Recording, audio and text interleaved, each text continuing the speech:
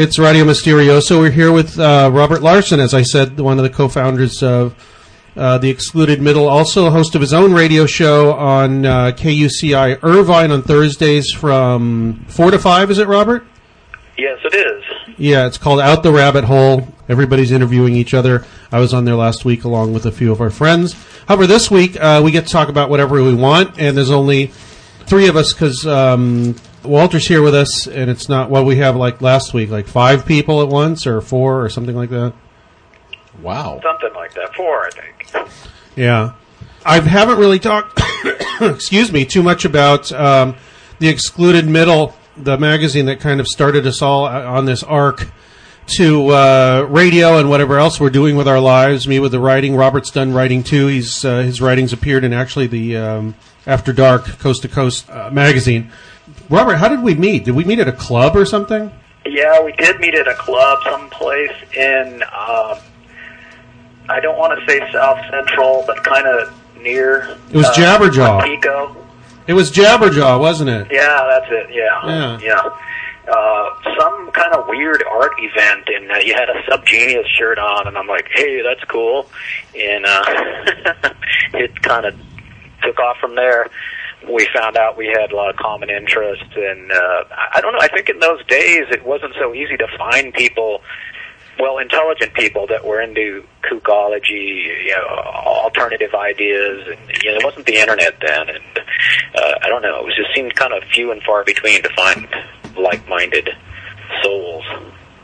When you found, you were like, oh, whoa, because I met Peter because there was a party with a group of people called the Space Club. I don't remember even how I heard about it, but I met him there. I was dressed up as Whitley Strieber, so that was, 91 or something. Anyway, very soon after that, for some reason, we were all sitting around drinking and decided that doing our own magazine would be a good idea. I don't know why we thought it'd be a good idea. However, Robert's brother-in-law, if he hadn't been with us there in the beginning, there probably wouldn't have been any magazine because he did all the layouts. Right, I think we were talking about a real basic newsletter with just kind of print and not really much in the way of graphics or anything, just so we could share information with people. And there were a lot of zines out like that at the time, but you're going to limit yourself with something like that. My brother-in-law is a graphic designer, said, oh, hey, wait a minute, I'll help you guys out, and made it look really cool. Even our first simple issue that was just black and white and only about, 16 pages maybe? Oh, I don't know, 16, 24, something like that. It had to go in multiples of 4. Yeah, anyway, but it had all these great graphics in it, and the layout was very cool, and it just gave us this sort of instant cachet that I think other people didn't have and caught the attention of a lot of people. You came up with some great ideas for artwork. What was that we had on the cover that was just weird? It was a collage from Max Ernst of these giant wheels during a thunderstorm kind of falling or dipping through a river or something like that. Well, yeah, it was a surreal thing, but yet it had a sort of connotation of UFOs, and so it was like, okay, these guys are interested in things like that, but yet they have they're coming from more of an art background and they are interested in the surreal and things like that, and so I think it sort of weeded out some of the UFO kooks that don't have a sense of humor or a sense of history, and it kind of got people who do have that more interested in what we were doing. Yeah, we ended up meeting a lot of... There were more people than we thought that had that kind of take on things. It's so funny because within just the first couple of issues, we started meeting really interesting people, and people started submitting things, and we found this little clique of characters who... we're fascinated by all of this, but put it together in ways that not everybody else out there was. And our whole group, Smiles Lewis and Paul Rydeen and Wes Nations and the whole group. It was a fun time. Yeah, and then we met every year and did these campouts, but then people have started chickening out on them, or they've actually life has gotten in the way, unfortunately. So now it's we do it virtually or by radio show like we did it last week. And I kind of miss meeting up with them. I mean, they all went on One of them went on to write Sex and Rockets, the Jack Parsons biography. Adam Gorightly has written quite a few books now, Shadow over Santa Susana, about the Manson family, and a biography of Carrie Thornley, among other things. And you're doing your radio show, and I'm doing this blog, and I've gotten a couple books. But if we hadn't met and all that stuff hadn't fallen together, I'm not sure we'd been doing this stuff. So I feel really lucky about that. Yeah, I think it did put us on a path that we might not have otherwise been on, or the path certainly would have been different. It's interesting now where we're still working on all of these things, and you've got these great books out, and I don't know. I lost a little bit of my train of thought there, but that's okay. Yeah, it's been. I know I would have been doing different things now if I hadn't connected with all of you back in the day. Yeah, and it's still happening. I mean, we still meet people. You meet a lot of people through your show. Who are the kind of people, kind of guests you've had on your show? Because you're on Out the Rabbit Hole. You have so many different subjects you discuss. So, like a wider, diverse, arranged array of people than I do. Who have you had on your show? I think what it is because I sort of did this little trick with my show. I had a show a few years ago that was called Cartoon Pleroma that was more specifically about these kind of mystical, paranormal things that you and I are all interested in. But now when I came up with this new show a couple years ago, Out the Rabbit Hole, the theme of it is exposing toxic contrived realities and exploring enchanted ones. So it's kind of like what I used to do, exploring enchanted realities, all of these things that are just kind of mysterious, and still doing that, but I'm also doing this thing of exposing toxic contrived realities because I got real concerned around the year 2000, 2001, and with the incoming Bush regime that was not actually elected, and how that we were always being presented with this false reality. And mainstream media and politicians always do that to some extent, but it just got kicked into high gear, and it was like we were being put down into this rabbit hole of this false reality. I'm like, wait a minute, people need to know that it's not true. I mean, it's so intense that, I mean, you can watch the news every day and just catch things that are, if not outright lies, they're just so misleading.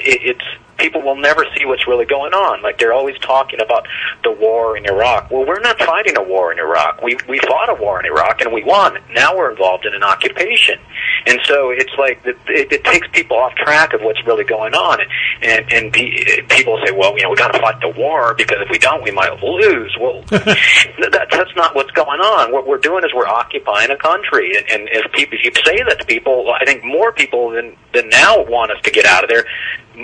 Even more would, because why are we occupying somebody else's country? There's a civil war going on over there. They're fighting a war, right, and we're just in the middle of it. They might lose. Their country.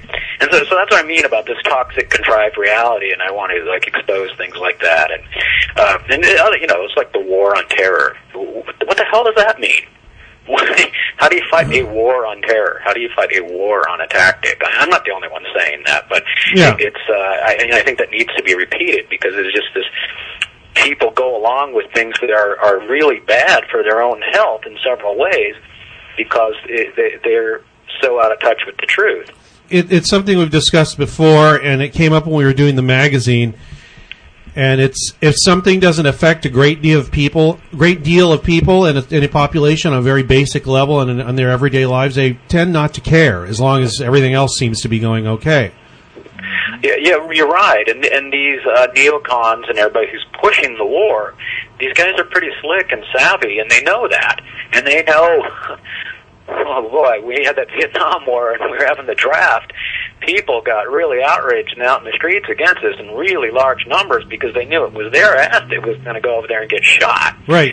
And now it's like, well, we can't have the draft, so we people are not feeling it that acutely in that way, and they're not feeling like it's hitting them in the pocketbook either, because again, it's this false reality.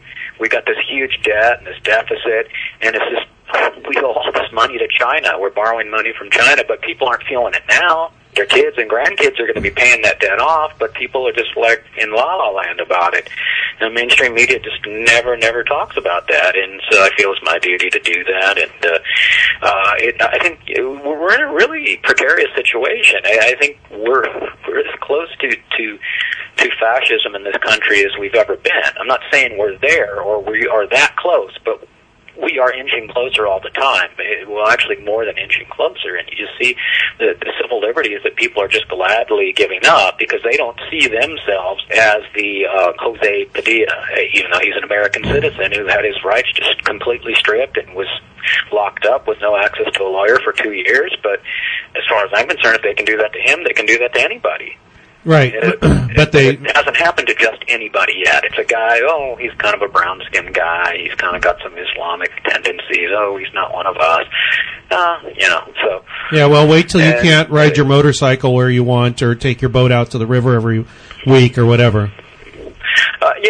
So anyway, that's why I branched off into more of those things. I got a little bit alarmed about what was going on, and I've done quite a few shows on election fraud, and most people out there are pretty hip to the fact that George W. Bush didn't cleanly win the 2000 election, but a lot of them out there are really clueless that he also stole the 2004 election. And that's not just me saying that. There's several people who put a lot of effort into documenting it, and that there's no evidence that he actually got more votes in that election.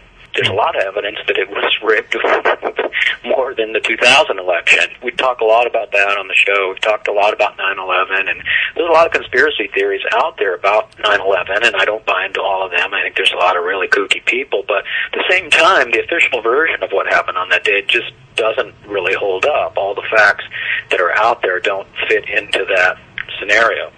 So something funny happened, other than what, we know that planes went into buildings that day and the towers came down, but other than that, it's a little bit murky, and at the very least, it's why were our defenses so compromised on that day?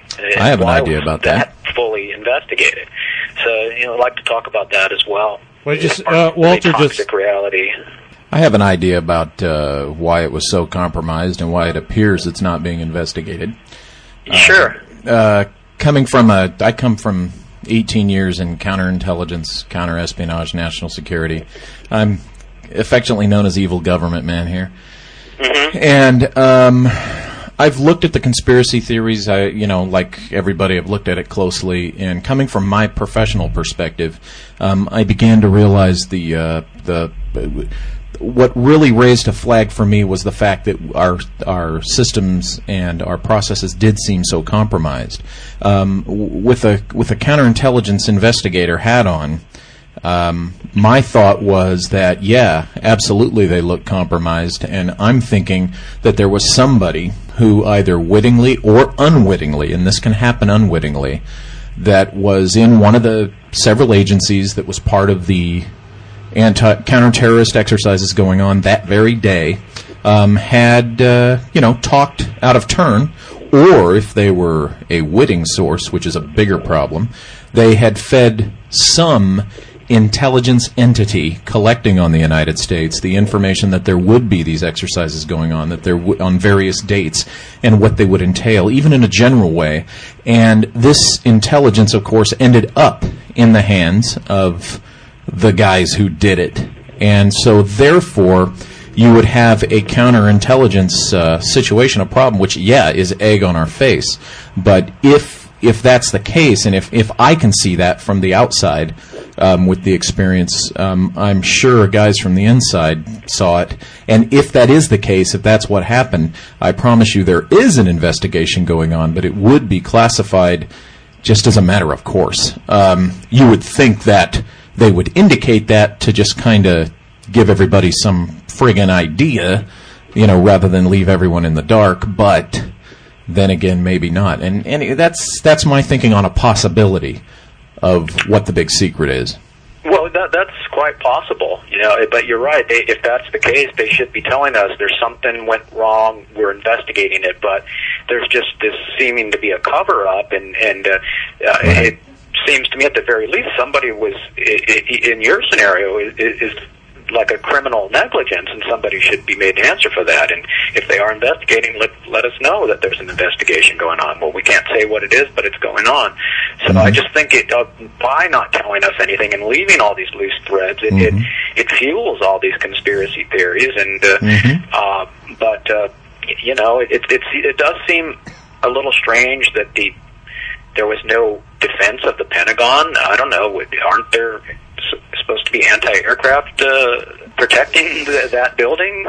Why wasn't anything done in that respect? Well, I can tell you, having worked a lot around D.C., I never saw the weaponry and the artillery and such that certainly exists nowadays. You know, since 9/11, it was the first time I ever saw in my years of being around Washington and driving past the Pentagon, the artillery and you know, the tanks and the anti-aircraft guns and stuff right there, just parked right off the highway in certain spots. But you know, pre 9/11, we didn't think we needed to have them sitting right there. You would think that the Pentagon, what runs our military, would be protected. I don't know. It's just me. I find that bizarre that would be that much of an oversight. And again, if that was, who was in charge of making that decision, and why haven't they answered for that? So it's just, I just think there's a lot of things that need to be answered. Otherwise, people are going to keep coming up with these crazy conspiracy theories. And and why were the jet fighters why did they take so long to be scrambled on that day as well? Why isn't somebody answered for that? And it's also, well, I was going to say, it's strange that nobody really cares, particularly because you don't hear anything about it in the news. If you do, it's to assign those people a kind of crazy status. But that goes back to, you know, nobody is really affected personally. And if somebody's affected personally, it's out of fear and wanting somebody to protect them, and they'll listen to anything. It has something to do with American society, too, though, really quick. I mean, I was in the Middle East. Yeah, kind of that's what I was saying. I was in the Middle East on 9/11, and I've told you this numerous times and other people, that I had to tune into BBC or the DW, the German news, to get straight news, because everything on American CNN was just constantly people crying and a bunch of incoherent, you know, I mean, from my own country where this disaster happened, nobody in any news office was giving straight news. It was all emotion, emotion, emotion, emotion, emotion.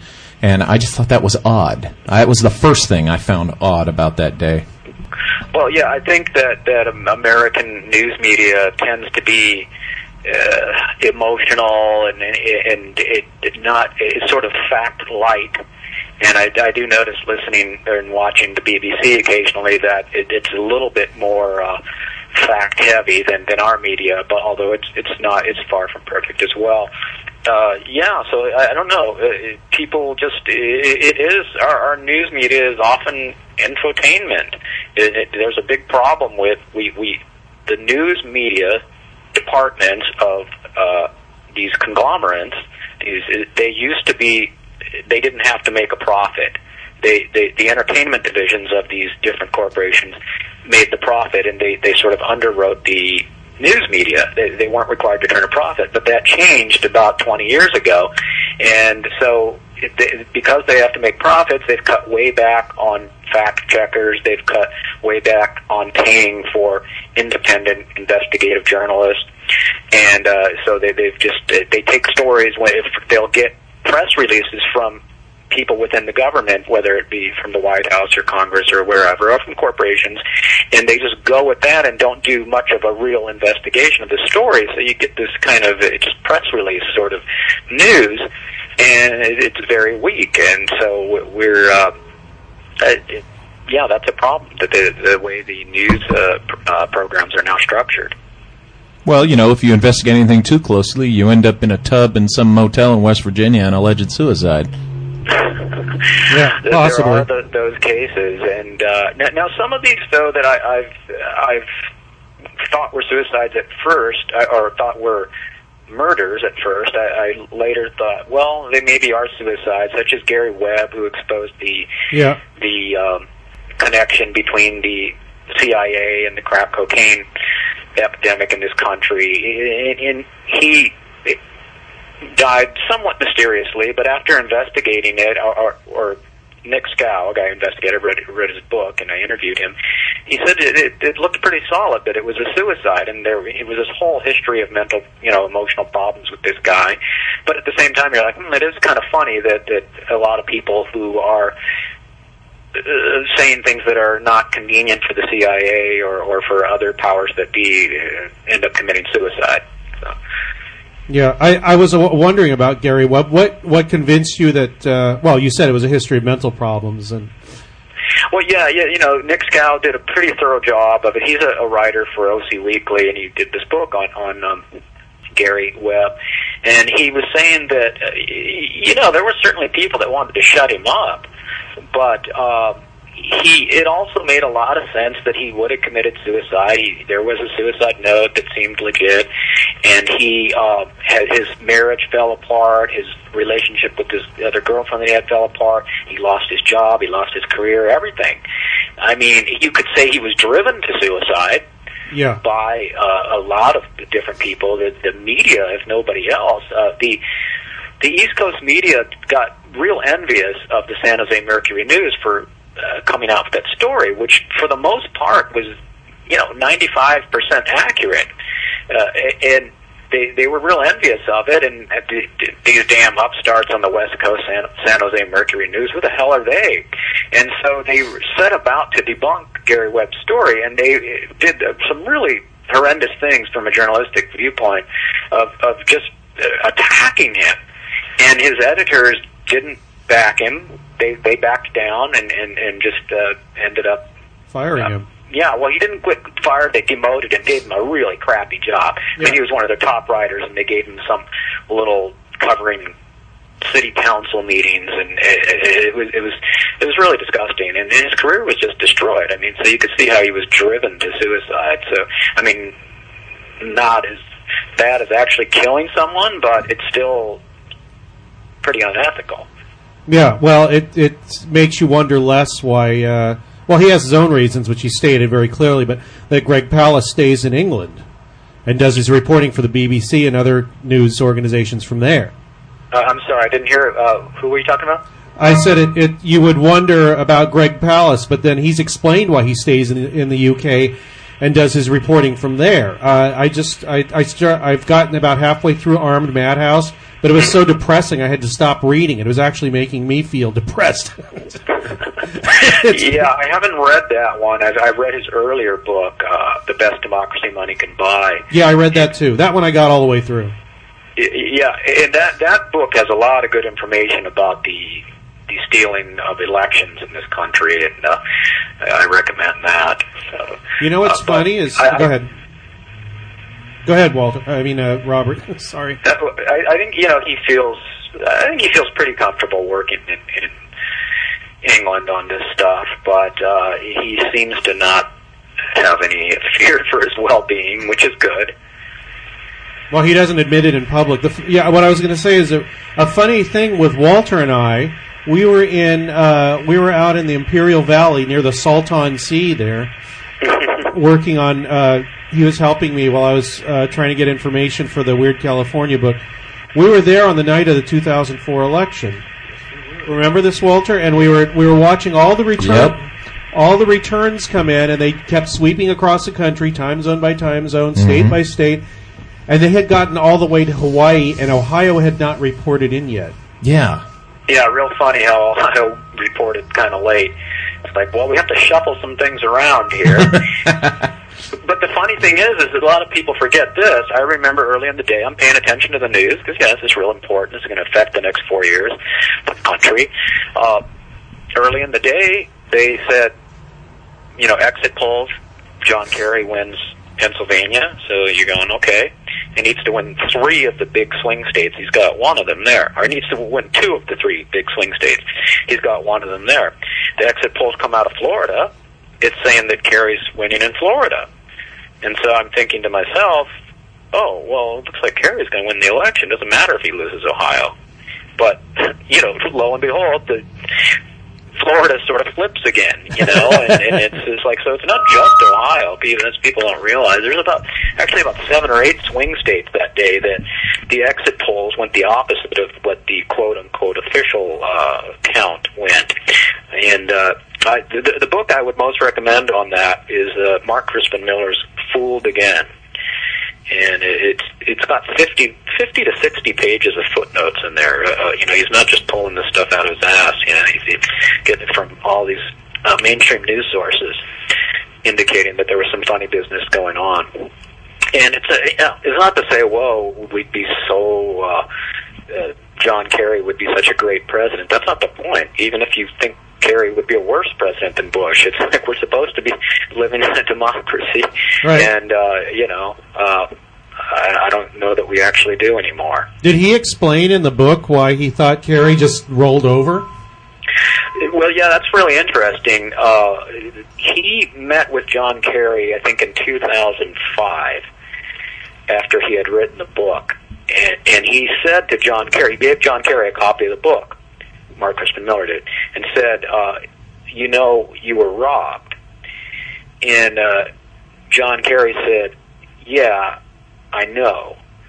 And this is Miller saying this is a private conversation they had.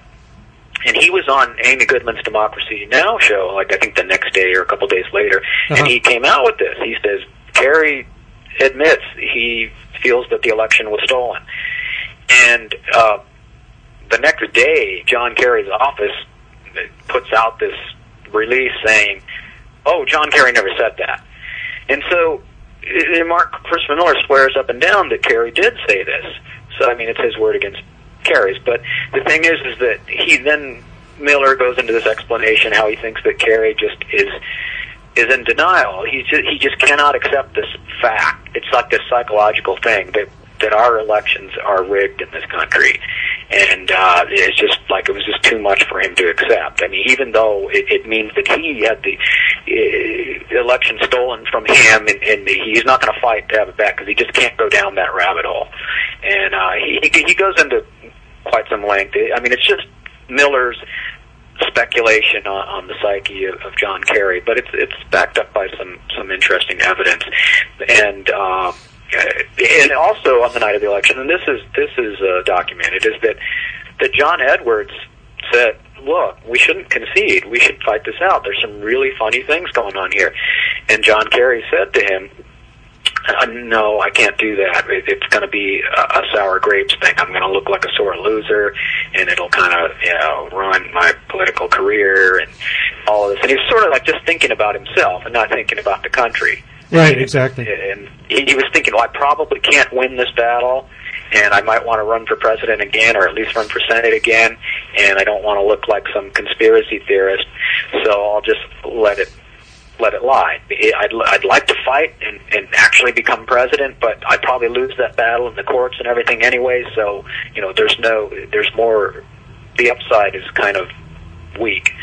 So that was his explanation of that, and I don't know. So basically he lost the election, and after that he was a big fat pussy.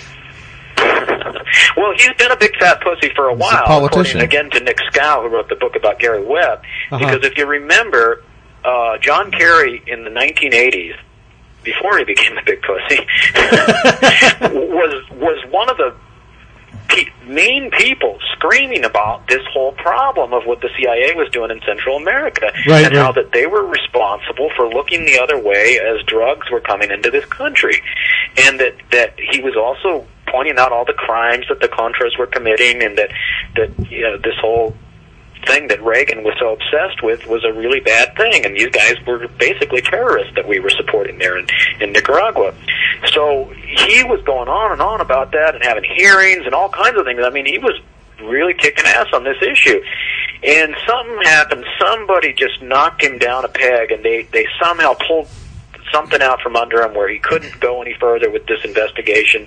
Other people in the Senate wouldn't back him anymore, even though the facts have now all come out. The CIA has admitted that they were involved with guys who were drug runners. All of this stuff, it's been sort of corroborated. They made Kerry look like a kook. And he just, since that point, this was in the 80s, he just really backed down. And, this was the guy that was doing that threw his medals and said that the Vietnam War was a lie. The guy that was, speaking truth to power.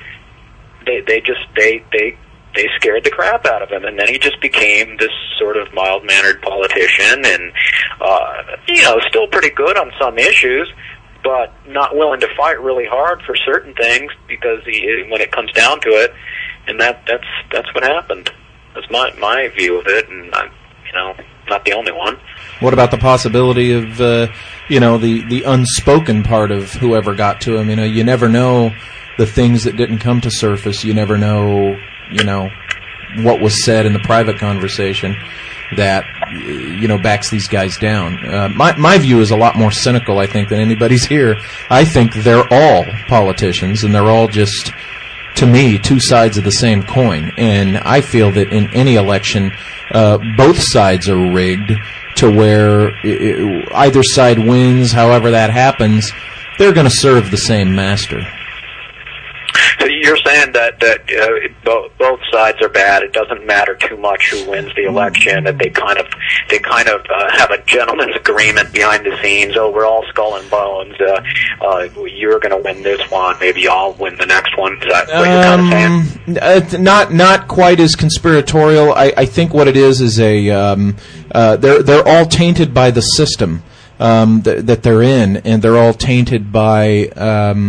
The influences that, quite frankly, let's admit it, control politics and legislation in this country, and that I'm speaking of money, and they're all going to bow. They all bow to the same God ultimately. So in effect, it is kind of that. Yes, am I saying that it's a sinister actual body that's somewhere that in the shadows says yay and nay? You win this one, I'll win the next one. No, I don't think it's so much that. As I think it's just that they all bow to the same God, and they're all tainted. That something happens to these guys. The system is pretty rotten. I will agree with you on that. However, wait. Their system, not the formal system, is what I'm talking about. Just the system that has been created, of the system of politics, not the formal system. Not the constitutional system. Absolutely, is what I'm saying. Right. It's just the politics of it, the money. We've just got so much of this money in there. It's all, it's all the corporate money, and it's just the big, huge, megalithic corporations have so much power, and they're somewhat not distinguishable from the government anymore. A good system's being abused by greedy people. Yeah, I would totally agree with that. But, I don't know. I tend to think, well, some guys are not quite as bad as others. And, I do always go back to the thing of judicial appointments. And you have to agree that, some of these guys that George W. Bush has appointed are really extreme and just really have no respect for the Constitution. And if you look at the two people that Clinton put on the Supreme Court, there's quite a bit of difference in that they have a little more respect for the Bill of Rights than, these last two guys, Roberts and Alito, really scared the crap out of me. Yeah, if the Republicans or whoever couldn't get Bush in, next time because of the 2 terms, gets the next person in, it's going to keep chipping away at that. And they don't do it because they're rubbing their hands together and saying, "Woo ha ha, we're so evil." It's, I think, the motivation is centralization of power, and their friends who put them in office and who are buddies with them at the golf club or whatever. Just like we sit around and do this, and we started a magazine together, we're going to help each other out. The problem, the difference is what we do doesn't affect a great portion of the population. So, there's the thing. I think, the Democratic and the Republican parties, they're both corporatist parties, and they're both doing the bidding of the big-time elitist investor class. That's going on. But the Bush crowd, the current Bush crowd, these guys are also, they've got this other weird ideology, in addition to this ideology of greed that both parties have. They've got this thing, these neocon guys who are just really a bunch of kooks, who really have an idea for creating this empire through military Yeah, American Worldwide Empire. These Empire. guys are frightening. And also we have the Christian fundamentalist kooks that are also, and those are the two main driving forces in that party now, on top of the corporatist greed aspect. And so it's that is something I think we should all be really concerned about. Well, on the same level, we should be concerned about the globalist, socialist to the extreme ideology that's on the other side. The other end of the spectrum is, in my opinion, just as much something to be frightened about as the very valid things you pointed out. What it means is, like the magazine you guys started, what about everybody in the middle out there that's not a nut to either extreme, Well, yeah, I think those globalist elements, though, those are in both parties. I mean, but in different ways, for different reasons.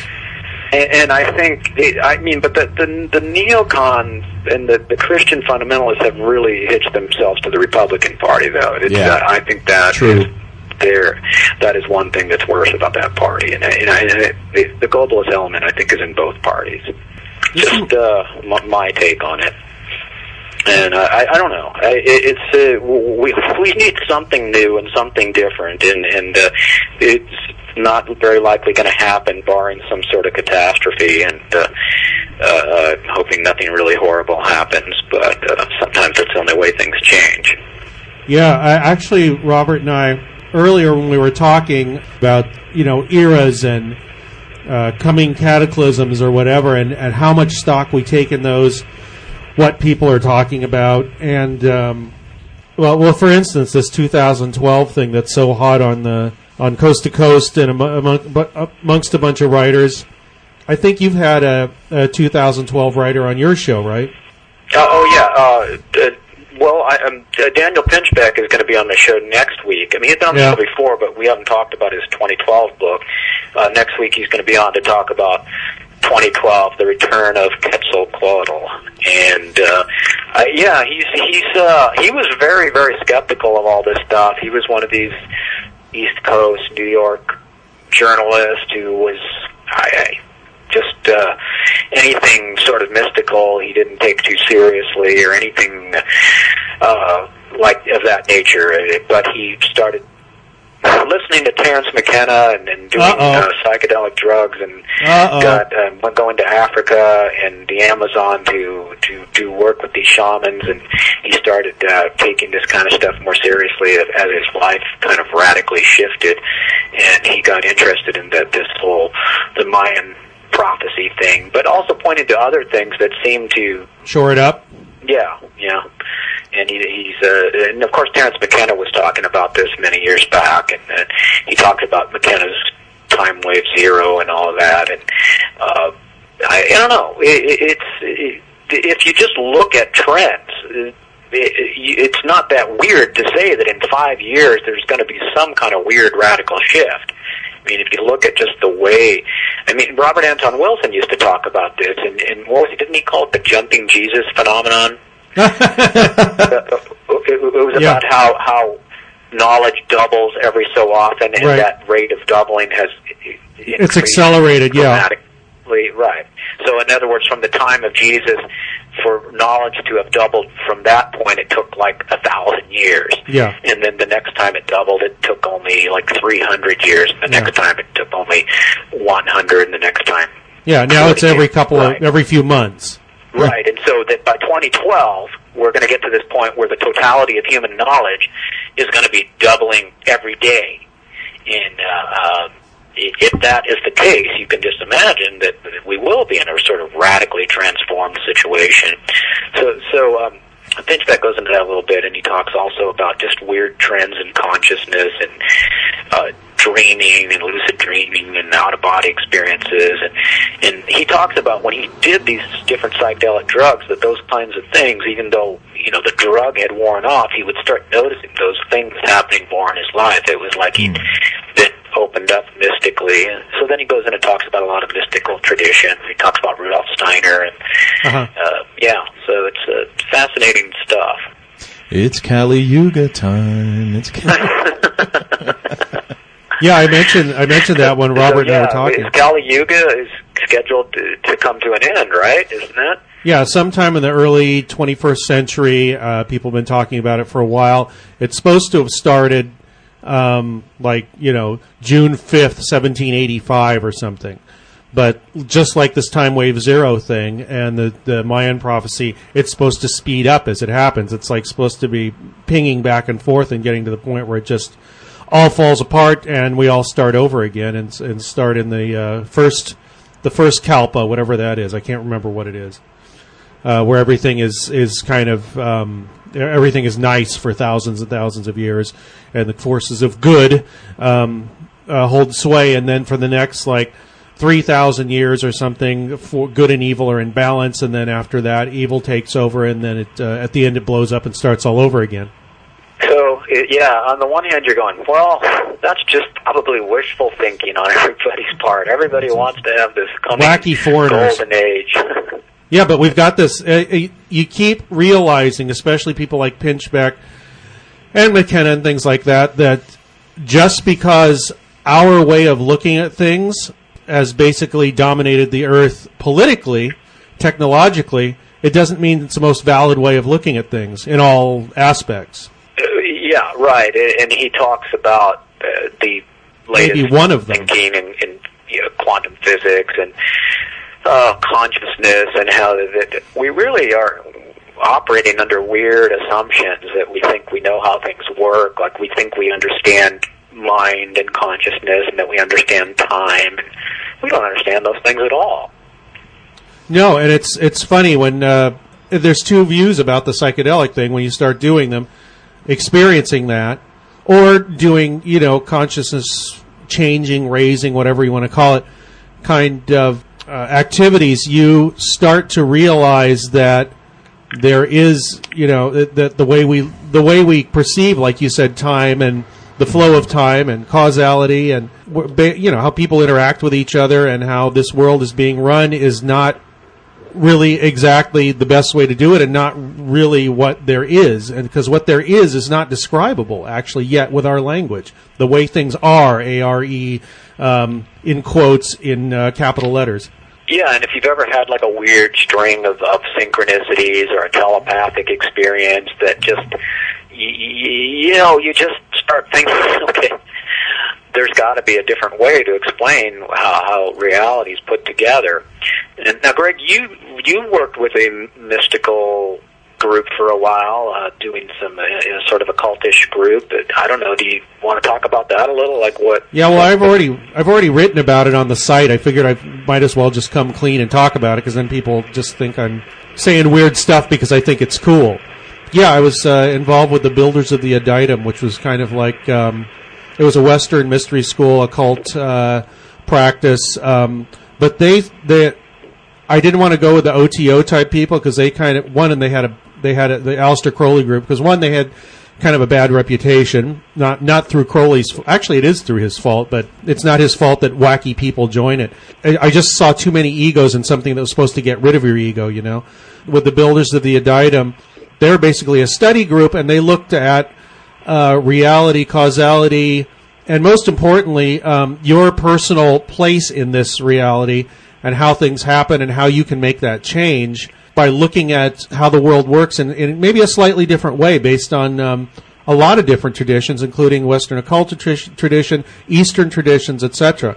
And not in a way where they'd push it on you or, they'd hound you or ask you for tons of money or anything. So that attracted me. It seemed like, their message was what was most important, not your money or your membership in their group or whatever. And, what I found out from this is basically a way to make yourself feel better in the reality that you create and that others created for you, and how to make your way through that. It's kind of like self-therapy, really. Yeah, that's the way I sort of, when you have described it to me in the past, and other people I've known have been involved in groups like that. It's a sort of self-improvement thing, and sort of a way to come into better touch with your mind, your conscious, your subconscious, your superconscious, or whatever other terms you want to put on those.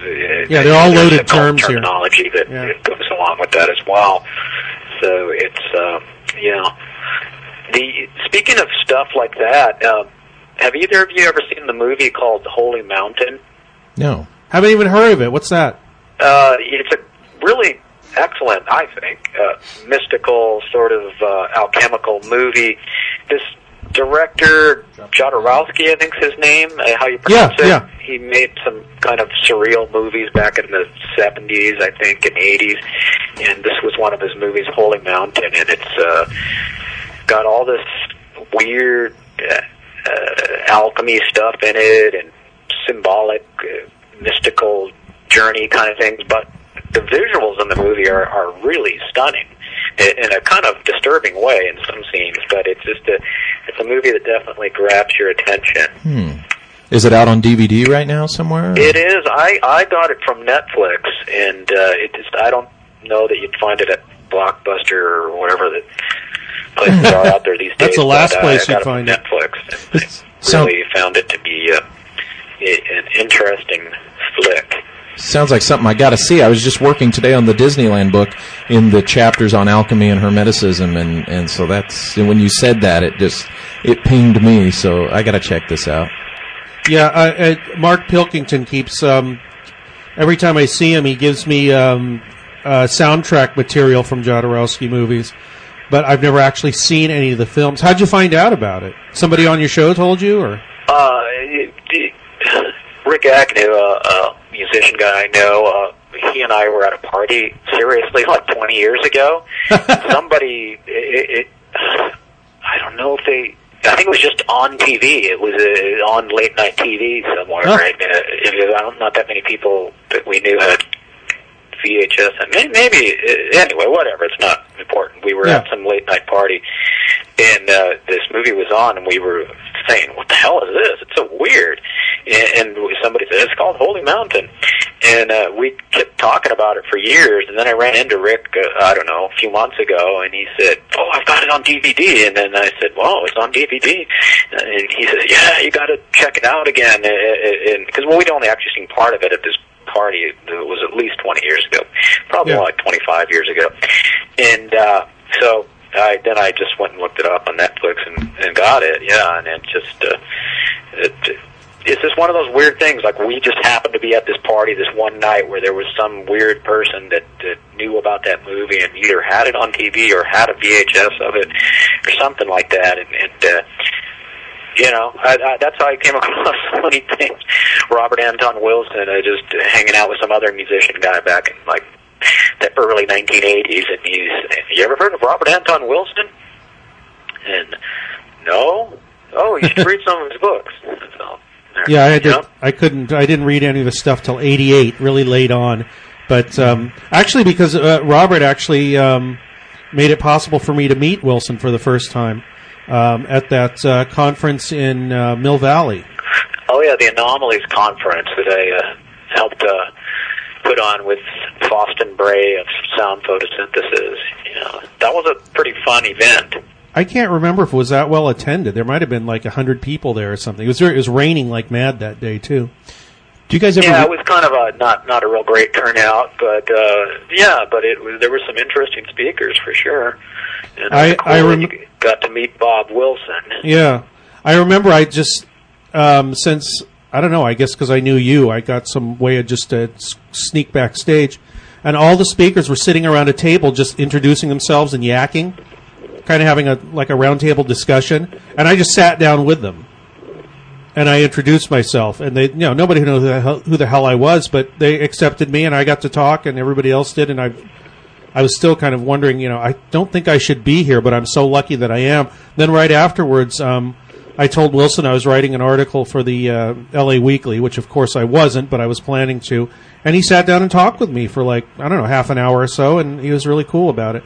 Then after that, I actually got to go visit him at his home a few times in the space of about 6 or 8 years before he died this last January. Yeah, Robert Anton Wilson put a lot of people on weird journeys by his strange urgings in his book. Walter, do you have any Robert Anton Wilson stories.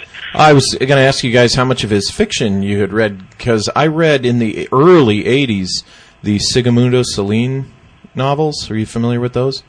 Did he write those? Yeah, I believe he did. Robert Anton Wilson. The only one I know about of the his fiction is Illuminatus trilogy, and I guess there's a few other scattered little ones, but those are the big ones. I could be wrong. I'll go look it up. But, well, yeah, Greg and I have to admit we haven't read much of his fiction. We got inspired mostly from his nonfiction. And I don't know, have you in the meantime caught up on much of his fiction, Greg? No, I still haven't, and I have a copy. Go ahead.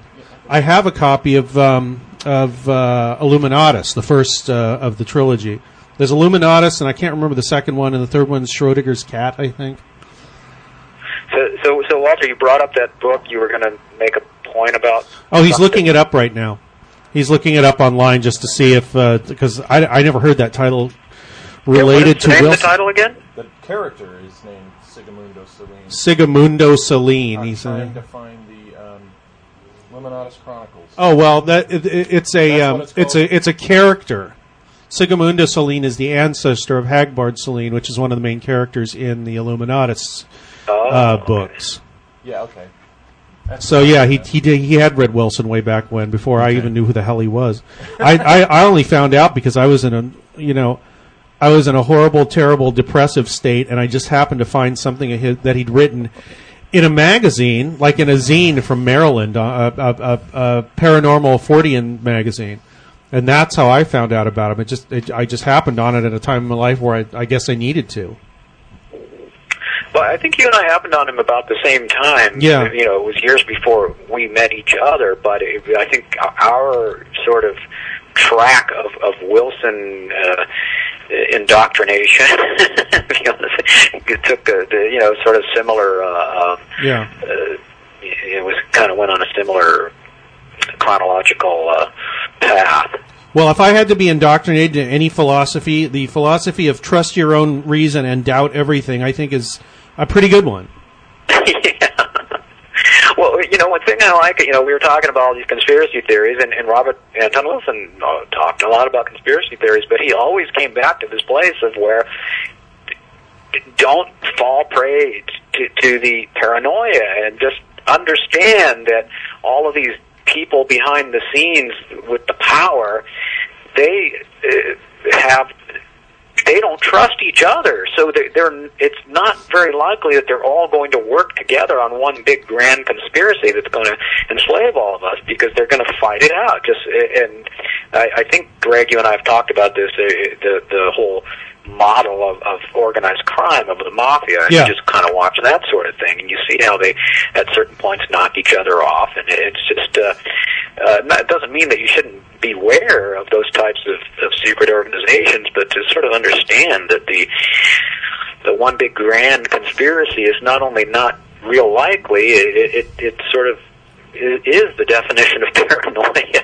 Yeah, the conspiracy with a capital C is in people's own minds. It's the greed and the power lust and all that.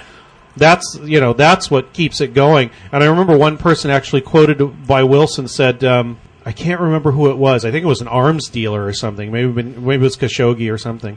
Said to a reporter or somebody who was doing a story on him or he was talking to, said, if you want to know how the world works, watch The Godfather or read the book. That's how it works. Right, yeah. And then I like Wilson's other idea of just start your own conspiracy, but something that's positive and light-filled and fun and sexy and and not that's about having power over other people in a toxic way, but in a way of empowering yourself and thereby empowering others to do wonderful things in the world. I mean, it's not quite that simple, but it's to just look at it that way is certainly a better way to operate in the world, I think. At least you'd be happier. Yeah, he calls it the winner script, which really stuck with me. The what? The winner script.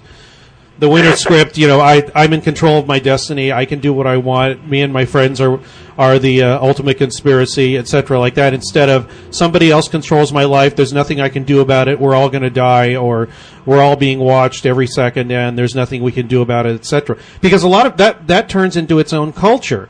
The kind of people that a lot of people that will listen to like a Jeff Rentz show or something like that, and this is how the media runs too, is basically on fear and paranoia to varying degrees, because I don't know why, but a lot of people are addicted to fear and paranoia. I don't understand that. It makes you feel bad and probably gives you cancer, etc., but that's how a lot of people run their lives and think to some degree, and that's too bad. That's why we've been hearing rumors of a remake of Fahrenheit 451 being made, the Bradbury book I'm talking about. Yeah. And it actually would be very timely right now if when you read the book, because that very element is a major part of the society in that book, and how the people in control keep control is the media comes on and it talks about the war, and in that particular book it's made up. As Montag learns, but it's very, what you just said immediately makes me think of that. Well, that would be good and timely. Although, did either of you know that Ray Bradbury is a big George W. Bush supporter? Didn't know that. How'd you find that out? That. I read it somewhere recently, and he was really pissed off when Michael Moore came out with his movie and sort of co-opted the name, although he had the right to do that. But I think he was more pissed off because it was an attack on George Bush, who Bradbury is a fan of. So I found that interesting, and because it seems that part of what Bradbury was about was, or at least in that book, it seemed that he was warning against too much control by the state, but right. he actually described it different. He said people got that wrong, and it was really fascinating to hear his description of what he was really trying to do with that book. And I'm sorry I don't have it with me, but you could probably Google it, but it's fascinating. I would like to see a remake of the movie Brazil. I think that fits our time. Yeah, well, I don't think it doesn't have to be remade. It's still good the way it is, as long as it's the director's cut, because there's a happy ending that is ambiguous, I think, in the director's cut, because he's in a catatonic kind of mind controlled state. But in the studio version, that actually happens. He runs away with that, what's her name, that girl that he's in love with, and they live out in the country somewhere by themselves.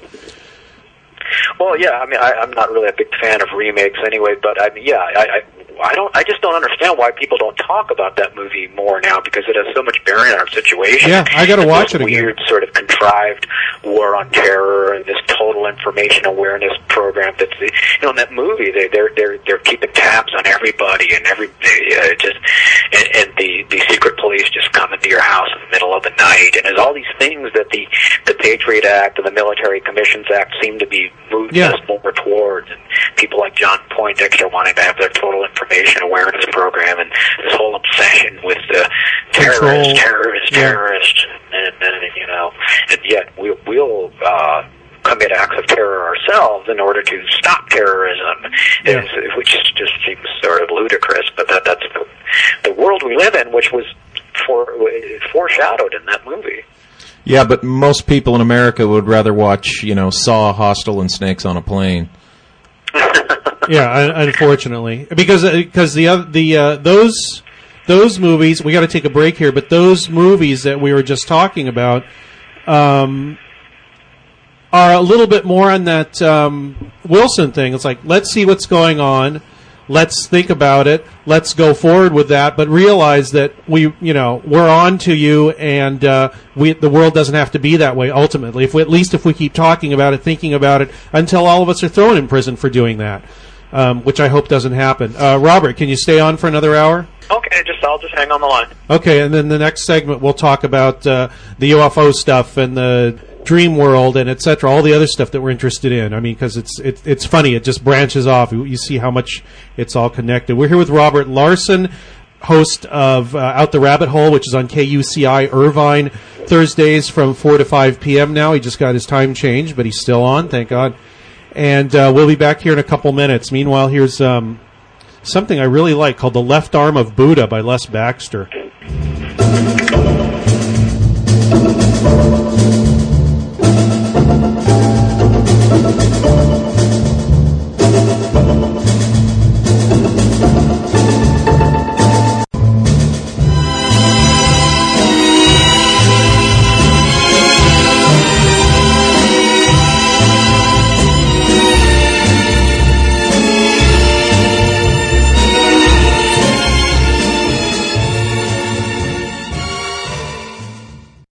We're back here with Robert Larson, co-founder of the Excluded Middle and also host of Out the Rabbit Hole on KUCI down in Orange County there on Thursdays from 4 to 5 p.m. Probably in about 20 minutes here, we'll open up the phone lines. You can call in, ask Robert questions. Usually I find that if I let people call in and before we're finished talking about what we want to talk about, we get off on a tangent. So not as if we weren't doing that before, right? I remember the first issue of Excluded Middle. You wrote not really an editorial, but now I can't remember. What was the article you wrote in the first issue? I just wrote a little thing about how we were kind of looking at UFOs. Someone thought UFOs and psychedelics or the absurdity of the mind or something like that. Yeah, that's it. UFOs and other absurdities or something like that. Yeah, that's it. Yeah, but it's just how that we were taking this sort of excluded middle stance on the whole subject, and not just UFOs, but consciousness and psychedelics, and we were interested in what people like Keith Thompson had to say. That was another person who inspired us. Although he only wrote the one book having anything to do with UFOs, it was really interesting, and that it brought shamanism and initiatory experiences, sort of made connections between those types of things and UFOs, saying that UFO experiences operated in this symbolic way as a shamanic initiation. Well, also our culture is sorely in need of something like that. Yeah. Also an evolving system of myth, not meaning myth like not true, but the way humans think about things affect how that thing is and how they see it and how they may not realize it, which was the same thing that Wilson and other people we admire were doing. Yeah. So that was. I don't remember. I haven't looked so long at that when I wrote that issue. That was like 15 years ago. Yeah, it's kind of frightening, isn't it? Yeah, it is. How time has just gone by. The time, that weird mystery we still don't understand. I just wanted to do the magazine, and you and Peter were also gung-ho for it, and we all put our money into it. Then after a while, both of you had other things that you needed to do, and for some reason I just wanted to stick with it, so I did. What I realized after a while that anybody does when they're doing whatever thing they're doing is that you're continually learning and educating yourself. It was like putting myself through school again. I mean, I'm still doing it, but I realized that I was doing that really early on with the magazine, and you and Peter were like the first people doing the teaching, and then we went out and started finding other people who were doing it too. It allowed us to talk to people that I think we never would have been allowed to talk to. Yeah, it's funny how if you have some vehicle, whatever it is, whether it's a magazine or a radio show or TV show or you're just writing, as a freelance writer, people will talk to you. People that otherwise wouldn't, and it's just this. If you're just a fan of these people, it's great. Wow, I get to talk to this person now. This person's going to spend an hour talking with me, and that's so. I guess like you've said, why we do those sorts of things, and probably something I took away from Wilson and from that BOTA, Builders of the Aditum occult group. Is just, make it happen. Don't complain about it or sit around or wish or whatever. Just go out and, if you want to do something, figure out how to do it. And it kind of works itself out if you put energy into it. The thing you were saying about time and all that reminded me of talking with Dean Radin, which I keep bringing up, because after sitting with, you talk about for an hour, he sat with me for 5 hours. Continually explaining to me in as many ways as possible in the horrible, crude thing that we have as language, what he was trying to get across about mainly about time and causality and how that time is a construct that we've made up. And that causality does not work the way we think it does. It just works on our level, on our macro level. When you get to another level, it doesn't work like that anymore. Everything exists always. There's no time barrier. It's just all there. Yeah, there's just only nowness, kind of, or something like that. But language. We're getting trapped. Talks about that in the 2012 book. Yeah, he mentions Dean Radin, and I hadn't thought about Dean Radin in a while, and then I was like, okay, wow, yeah, this guy definitely has something to say. It's funny. You talk about evolution of thought with doing these projects, and I feel that as well.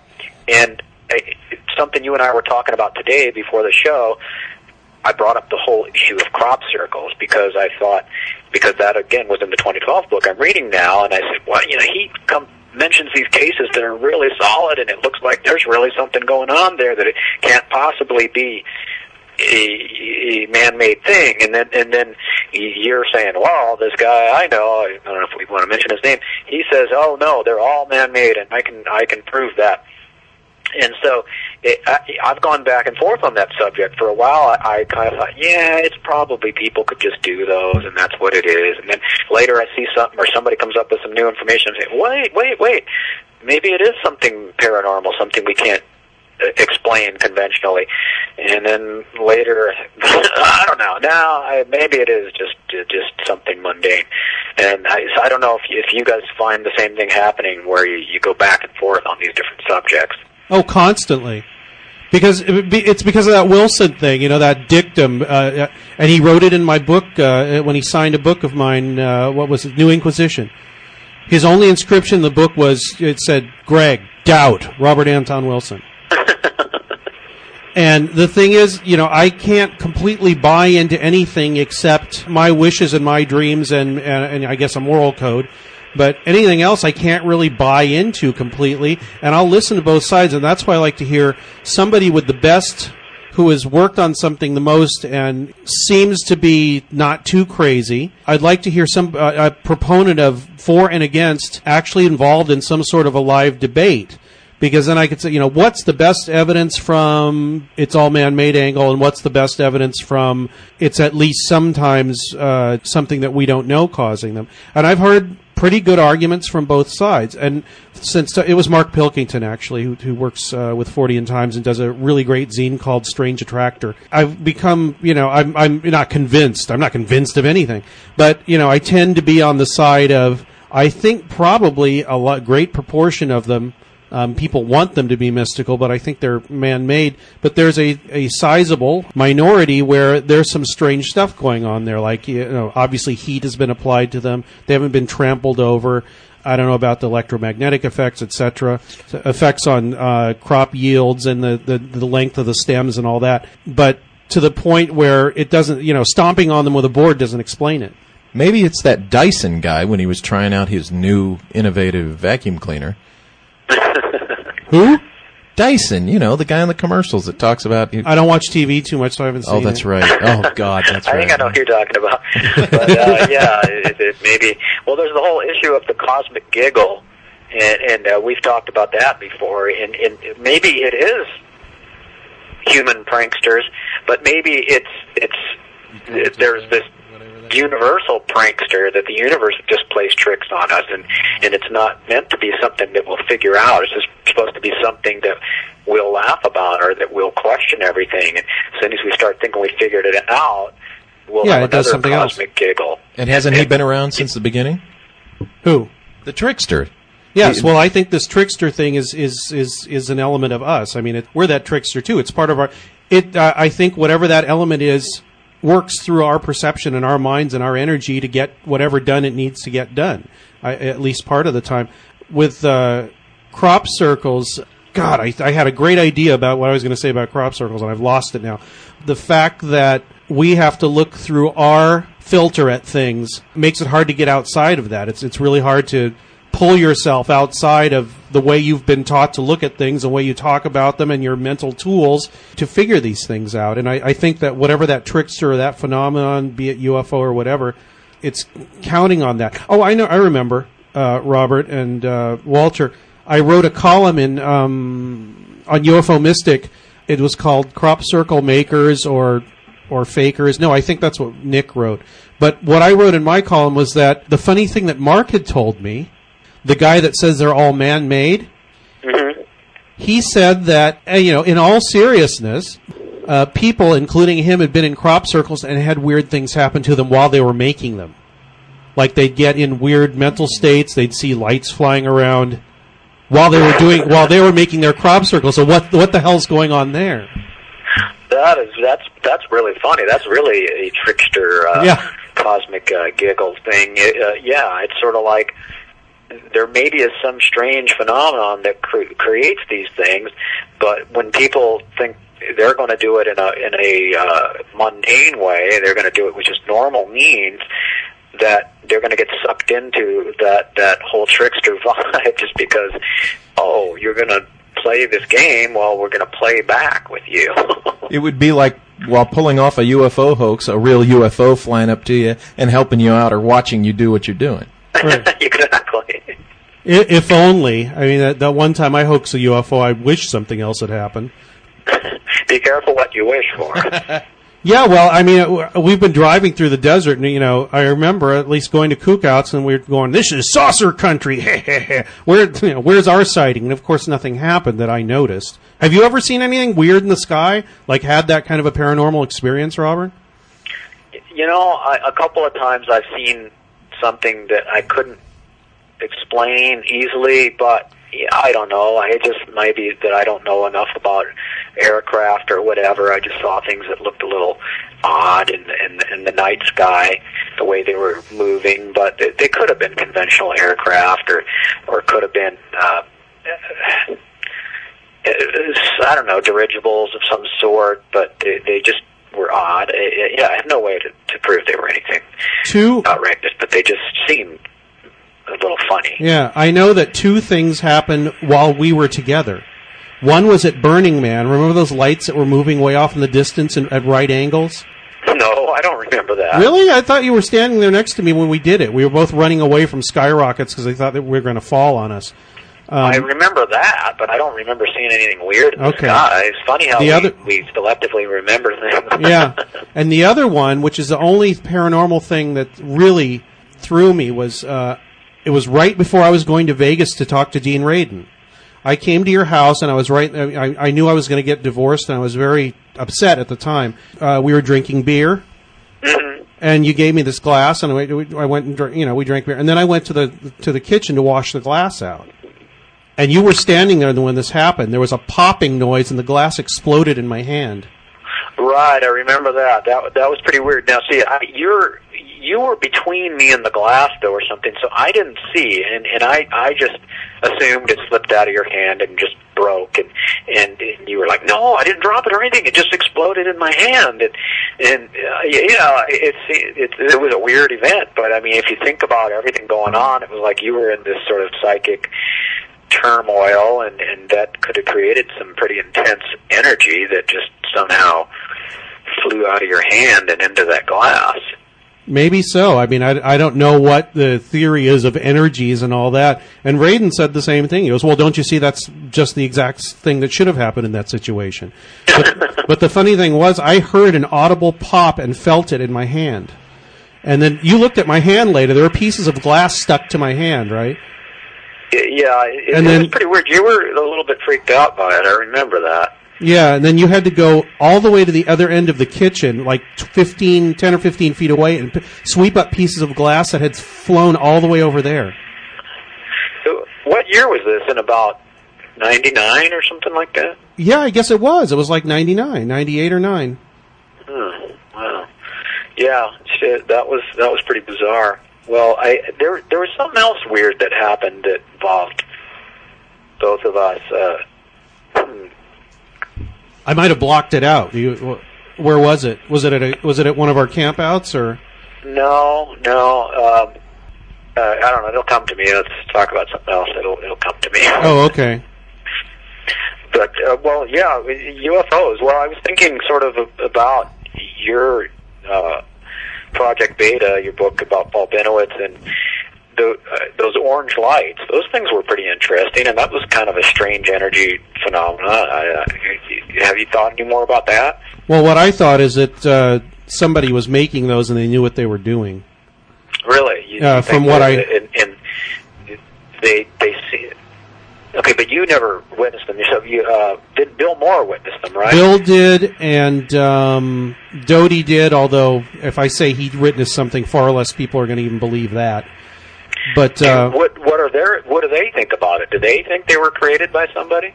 Bill said he does not know. Doty said, I think some other department of the, like the some other department of DOD was probably doing it. You're talking about the crop circles still? No, we're talking about Paul Benowitz in his house. Oh, yeah. There were these, like, kind of, what color were they? I guess they were kind of a light orange ball of light with, he said, sparkles in them, would float up near the ceiling of his house, and if you went up and tried to touch them, they'd disappear. If it, like stood on a chair and put your hand, went up to touch them, they would wink out.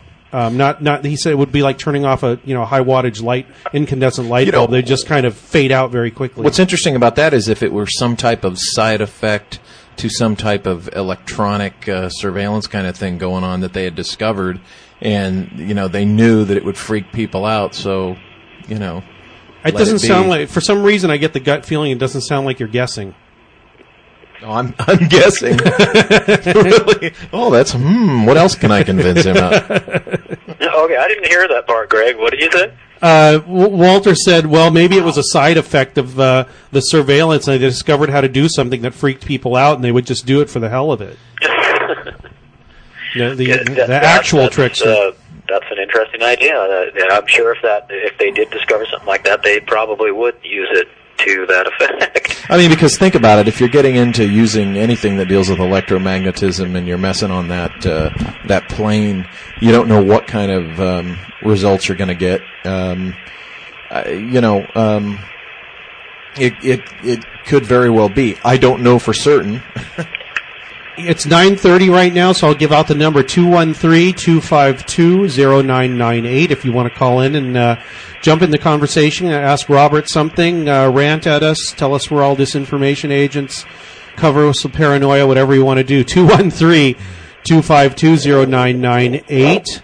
Robert, actually, this has nothing to do with with coughing, with the paranormal, but I also thought it was interesting and amusing and cool that you used to be in a punk band.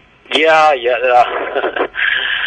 From about 1977 to about 1984. It was a band called Naughty Women, and we were part of the original L.A. scene and the original, the Orange County scene that people don't know about. There was like a later Orange County scene that sort of centered around Huntington Beach, but we were in the early Orange County scene that centered around Fullerton that spawned such bands as Social Distortion and Agent Orange and the Adolescents and the Detours, and we were connected with all those guys, and it was a strange and interesting time, and in a certain sense it was like so odd that we became part of that thing. It's like Orange County was so conservative in all ways then, and for the most part, and to be into a music scene that was something that kind of questioned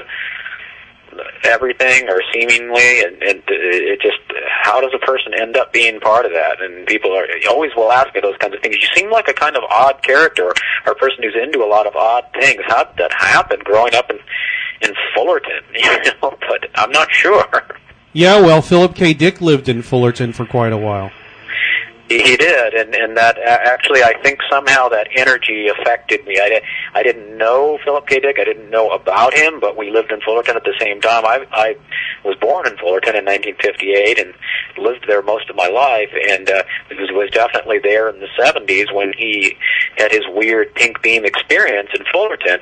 And I was going to Fullerton High School then, but I didn't even know about him, and I hadn't been turned on to him yet. But I later became such a huge fan of his work. I somehow think whatever he was about, the energy that he was bringing to Fullerton, or was a part of, somehow rippled over onto me on Houston Street in Fullerton, or Houston Avenue, and created the strange character that Robert Larson became. Yeah, because if you know Robert well enough or have the right connections, I think, will you still do this? Take people on a tour of Philip K. Dick pilgrimage in Fullerton?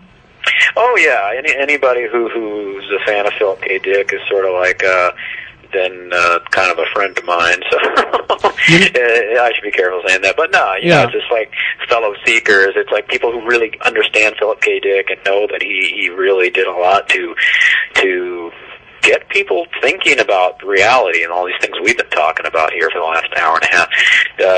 Anybody who's into that, I'm like, yeah, okay, you need to know that the house where he had the pink beam experience that inspired Valis. So, we'll go by and see that. Yeah, it's an apartment complex, right? Yeah, it's a very mundane-looking apartment complex. You wouldn't think anything about it. You wouldn't think that some guy who may consider one of the most important American writers in the last century lived there and had this strange mystical experience that actually inspired 3 or 4 of his books. Well, I mean, you've got the intersections of 3 major ley lines running through Anaheim right there, so that doesn't surprise me that the weird goings-on in Fullerton. I live right near Disneyland, and their fireworks are going off right now. So it's interesting you say that. Oh, that's right. You can see them from your backyard. Up to 1972, our family lived in Anaheim. And we used to look at the fireworks from Disneyland. We used to go down to the end of the block, and I would climb up the street sign, when I was a kid, and watch the fireworks from up there.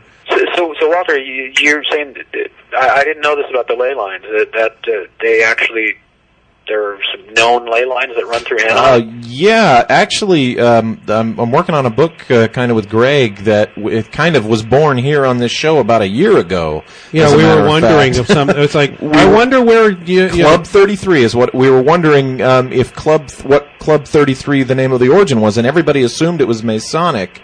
Because Disney was a Mason, but we pulled up on the computer to look, and we discovered that Disneyland is on the 33rd latitude, which there's a lot of strange phenomena around the world. Well, it's a few tenths of a degree above it, but basically. Yeah, but that's close enough. I mean, it's like horseshoes and hand grenades, close enough. Do you know what Club 33 is, Robert? Do I know what is? Club 33 is? No, not offhand. Maybe I do once you explain it.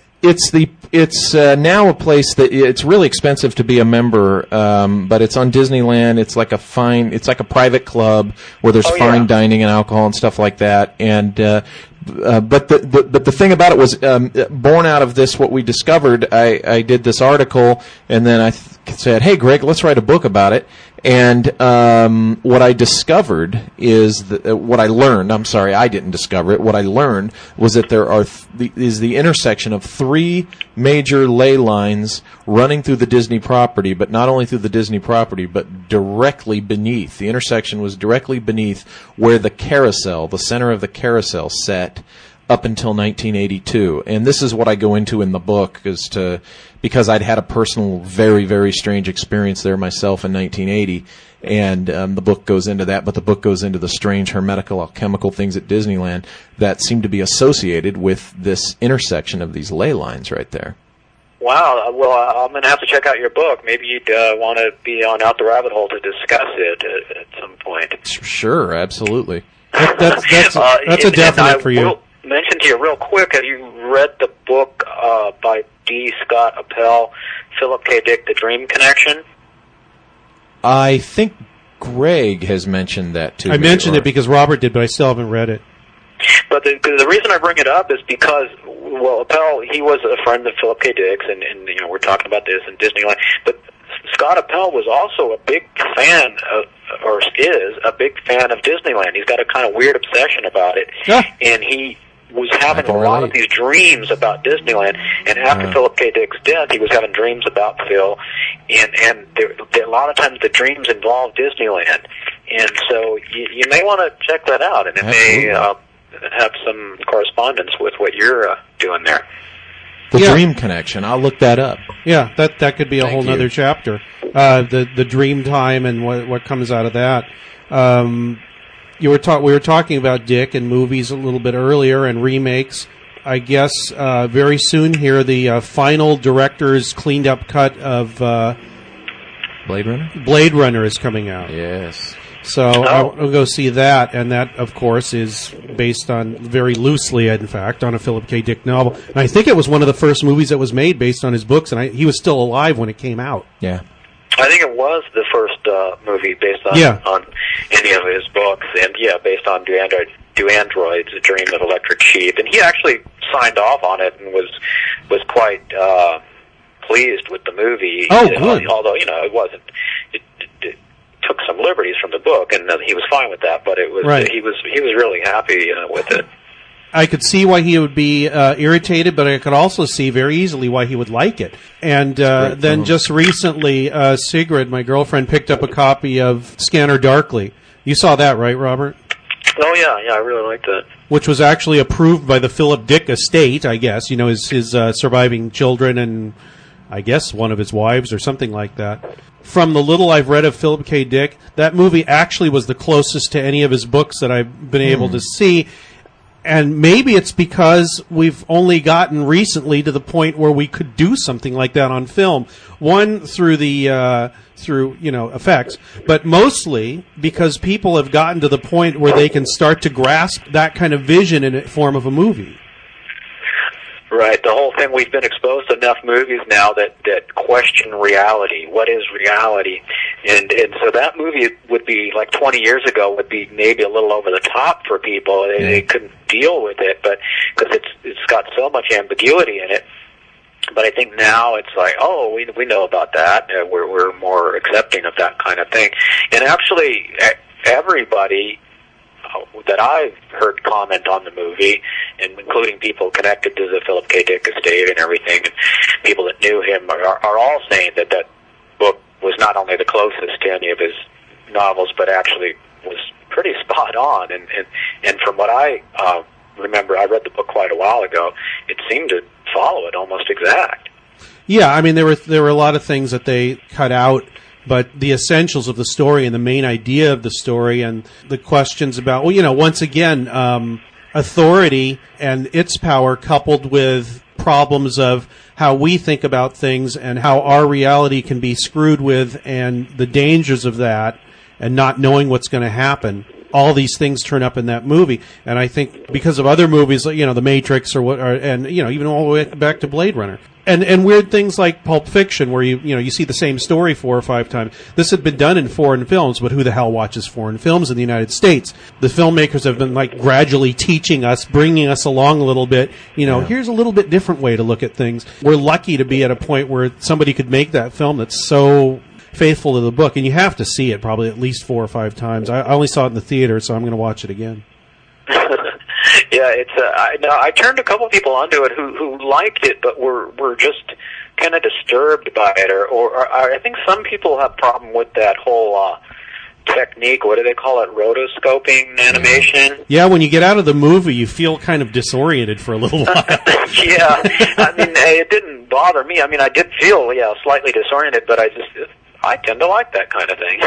Yeah, I know. I mean, it's for $5 or whatever. It's very entertaining to me. I like being sort of tripped out a little, but it was.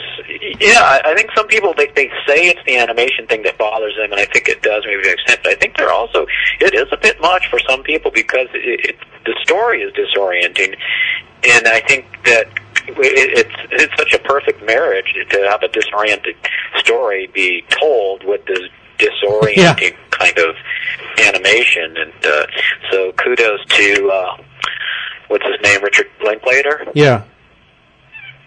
for coming up with that. And I think maybe it's also the kind of there's a lot of paranoia in that. There's a lot of stuff that was going on with Philip K. Dick in the 1970s, and there were a lot of he was into some political things where he felt that he was being spied on by the government, and it was kind of like now we're really at that place. Maybe some of what he was feeling was paranoia, but now it's like, well, some of that's really going on now, and the war on drugs hadn't even been kind of put into place yet. Well, it actually kind of had, but they weren't calling it the war on drugs. But then that became a real big issue as a government program of control, and now we have the war on terror is also out there. So we have these two things, and then in the movie they sort of incorporated the war on terror a little bit into that. And drugs. So what were you going to say? And the war on drugs. In fact, to the point where it's the paranoia twist is it's a war on drugs, but it's a drug that's being pushed by the powers that be to screw with people and keep them in control. Right.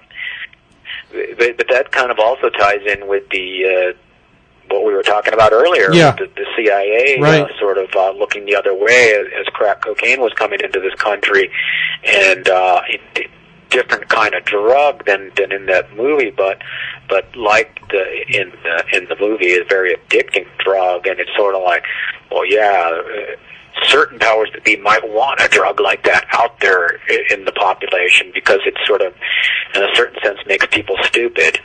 And, it's kind of like we don't really want people doing DMT. That'll, give them funny ideas. We rather have them doing crack cocaine that'll just make them kind of dumb. You know what scared me the other day? Somebody came up to me, and one of my paragliding buddies, he said, have you ever heard of this stuff, I said, Salvia divinorum, and he said, yeah. I said, yeah, I've been writing about it for a while. He goes, what do you know about that? And I said, how did you find out about that? And he goes, it was on NBC the other night. Oh, really? I said, it's going to be illegal in about a month. Isn't it already illegal? It isn't? I don't think it is, because I see people selling it on Venice Beach still. Okay, so I'm thinking, it probably is legal, but it's... Boy, they just missed, it's just an oversight. They'll get down on that one pretty quick. And right, exactly. But I've read some really strange encounters people have had on that. Now, what is the drug that's synthesized from that? Salvinorin, or Salvinorum. Right. Now, that's obviously more intense, and I've heard just really weird experiences people have had. Yeah, that was just synthesized like in the 80s, I think. From the sage, the Mexican diviner sage plant. Yeah. So there's so many different substances out there that can do weird things to your mind, and some of these things are really dangerous. People should never use any of these things without proper knowledge, if at all. Pinchbeck in the book 2012 talks about using DMT, but he also talks about this other drug that's similar to DMT, chemically DPT, and he talks about some really bizarre things that happened to him when he used that. Like, he came down from the trip, but then characters that he encountered that he thought were just hallucinations remained with him. He kept seeing them in his dreams and even in his waking life, and they were sort of like stalking him, and it was they were from some other time and some other place, and they were somewhat sinister, and those kinds of things fascinate me. It makes me feel like I would probably never do a drug like that, because I don't think I'm psychologically, emotionally prepared to deal with stuff like that, but I'm always interested to hear other people's stories, that people who have experimented with these kinds of things. Yeah, when you told me about that, I was thinking, okay, there's a few explanations for this. Once again, this doubt, this Wilson thing, or this, multifaceted way of looking at things. So you don't get paranoid, I guess. And also because you open yourself up to more things. Maybe he did open up some kind of doorway in his own mind where he could see these things that were there in the first place, and maybe attracted them by his attention. I mean, that's what people say about Ouija boards and doing certain ritual magic things. Or maybe he went nuts and it screwed up his mind, and he thinks he's seeing these things, and they're not really around, but it's like a dreaming and a waking state kind of thing. But there's a whole other thing about dreams too. Yeah, and then there's that sort of cliche that there's a fine line between a schizophrenic and a shaman, but there's probably some truth to that, as there are to a lot of cliches. But so it's probably a little of both. It's kind of that excluded middle. It's the shaman's job to do that. He was experiencing. Well, he took on the shaman's job. It's the shaman's job to be, basically, at least in as the way I understand it, it's their job to be a little bit crazy because he has access to that world that other people don't, he or she. They can learn through that, so they put up with his, what we would call having a difficult friend that you have to kind of take care of because he fulfills that role in society. He's the family nut that brings rain when you need it. Yeah. So it's Greg. I think you said you want to talk a little more about UFOs. What's you're more up on that subject than I am. What's hot in that field these days? Well, the recent thing that was real hot in the last few months was this. First, it was Serpo a couple years ago. Remember that? The what? The Serpo thing. No, I'm not familiar with that. Oh, well, that was a bunch of people, supposedly military people, were sent to a planet in Zeta Reticuli or something in exchange for some aliens. It was kind of like the movie Close Encounters. Okay. And they said that that's where that story had come from and that it had been sort of used as a plot line in Close Encounters, but it had really happened. And there's still people that believe that. And since I knew some of the people that were involved with that were in counterintelligence, I thought it's really unlikely that this happened because there's no way to prove it. Which is much more likely is that they're using it for some sort of operation, either to test people's belief systems or pass messages or whatever. Distract people, see who comes calling when you say certain things. Walter knows about this. Or something like it might have happened, and of course, in the disinformation campaign, you use the little nugget of truth and you embellish the hell out of it. So that ran its course. Actually, Richard Doty will not talk to me now because of something I said about it. Oh, really? Yeah, he said he was horribly offended and he never wanted to talk to me again. But he won't tell you what exactly offended him? No, he won't. He says that I think his attitude is I should know what I pissed him off. Okay, you know what that is? That's classic asset handling when you're a manager. That's classic behavior as a manager in asset handling. Any kind of asset handling is the I'm pissed at you, but you're not going to know why. The leaving you in the dark thing. Isn't that classic wife and girlfriend behavior? Oh, yeah, they would make... yeah, I know, you would think they would be great managers at this. But... Yeah, but the thing is, the way I'm reacting to it is... I'd like to know what it was, but it's not really that important to me. I would like to be able to ask Doty what I want when I want to and talk to him and hear his fun stories and all that, but if I don't, it's no big deal. I don't want him to be pissed off at me, but I had a feeling it was kind of an act. Well, and your response goes into the file. Yeah. That's really interesting. But when you mentioned that story, what's the name of it again? Serpo, the Serpo story. It makes me think of the Philadelphia experiment and the Montauk thing. These kinds of stories that seem sort of on one level preposterous, but on the other level that stuff's real, man. Yeah, they could have happened, but it seems to always involve military intelligence, and it's just it seems also very likely that these kinds of stories are used as disinformation, or as you're suggesting, to kind of toy with people and see what they how they'll react. But I also look at some of the stories and look at the symbology of them, and that maybe even though they might be these stories created by military intelligence or some kind of intelligence, they also may be working on this sort of weird subconscious level, and that they have this mythological they take on their own life to them, and it's this whole thing about a secret journey to another world, that there's this exchange of information. What does that symbolize? Yeah, but the newest one was called CARET, and I can't remember what that stood for. And a guy came online saying that he had worked on back engineering alien technology in the 1970s up in the Bay Area somewhere at Palo Alto, I think, at the Xerox something.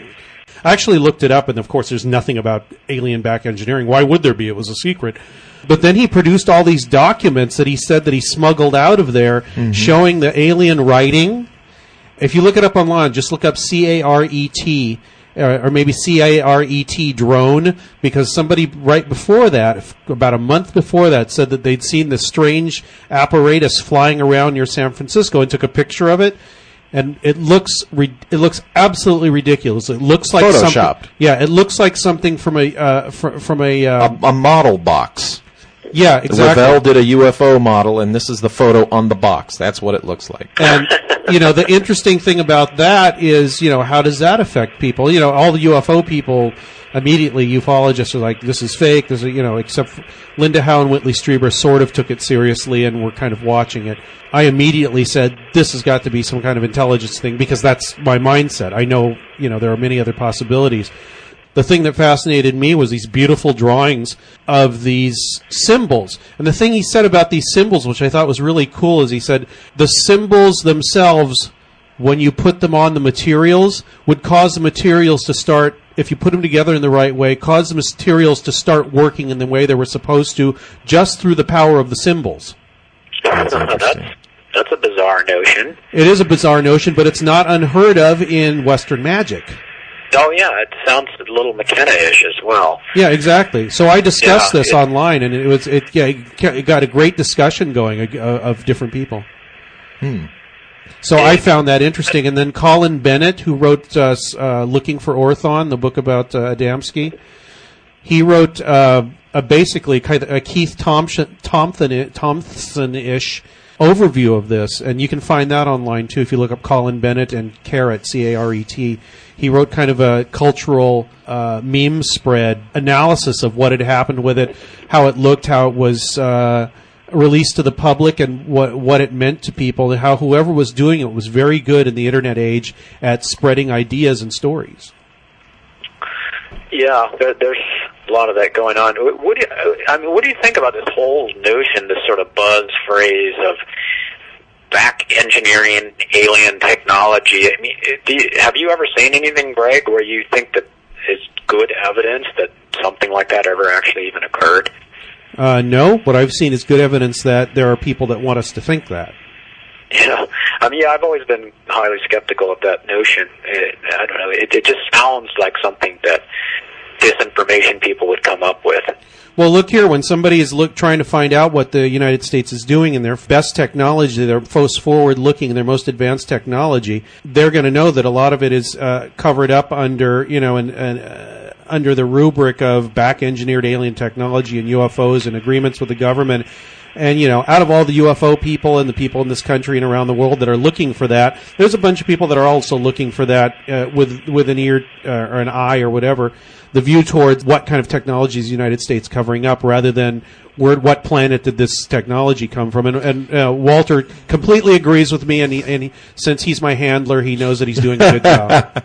I would say that if you've never read the works of Joseph Farrell, where Nazi technology is concerned, this is the perfect time to mention them, because really, I would advise, here's the books I would advise. Yeah, I should have brought that up. The listeners who aren't familiar with this, who want to know the answer to the same question you brought up, and that, what's with this alleged back engineering of alien what's going on with all this? Read Reich of the Black Sun, and especially SS Brotherhood of the Bell, both by Joseph Farrell, and throw in Man-Made UFOs by David Hetcher Childress and Renato Vesco. You read those three, plus Henry Stevens' Hitler's Flying Saucer books, you see what kind of technology was seriously being developed clear back to the 1920s. And starting with Townsend Brown. Yeah, starting even before that, I think, really? Over in Europe, yeah. Okay. And with Victor Schauberger and them. Right, and actually, this goes back to Tesla and the elusive Wilson clan of the airship mystery.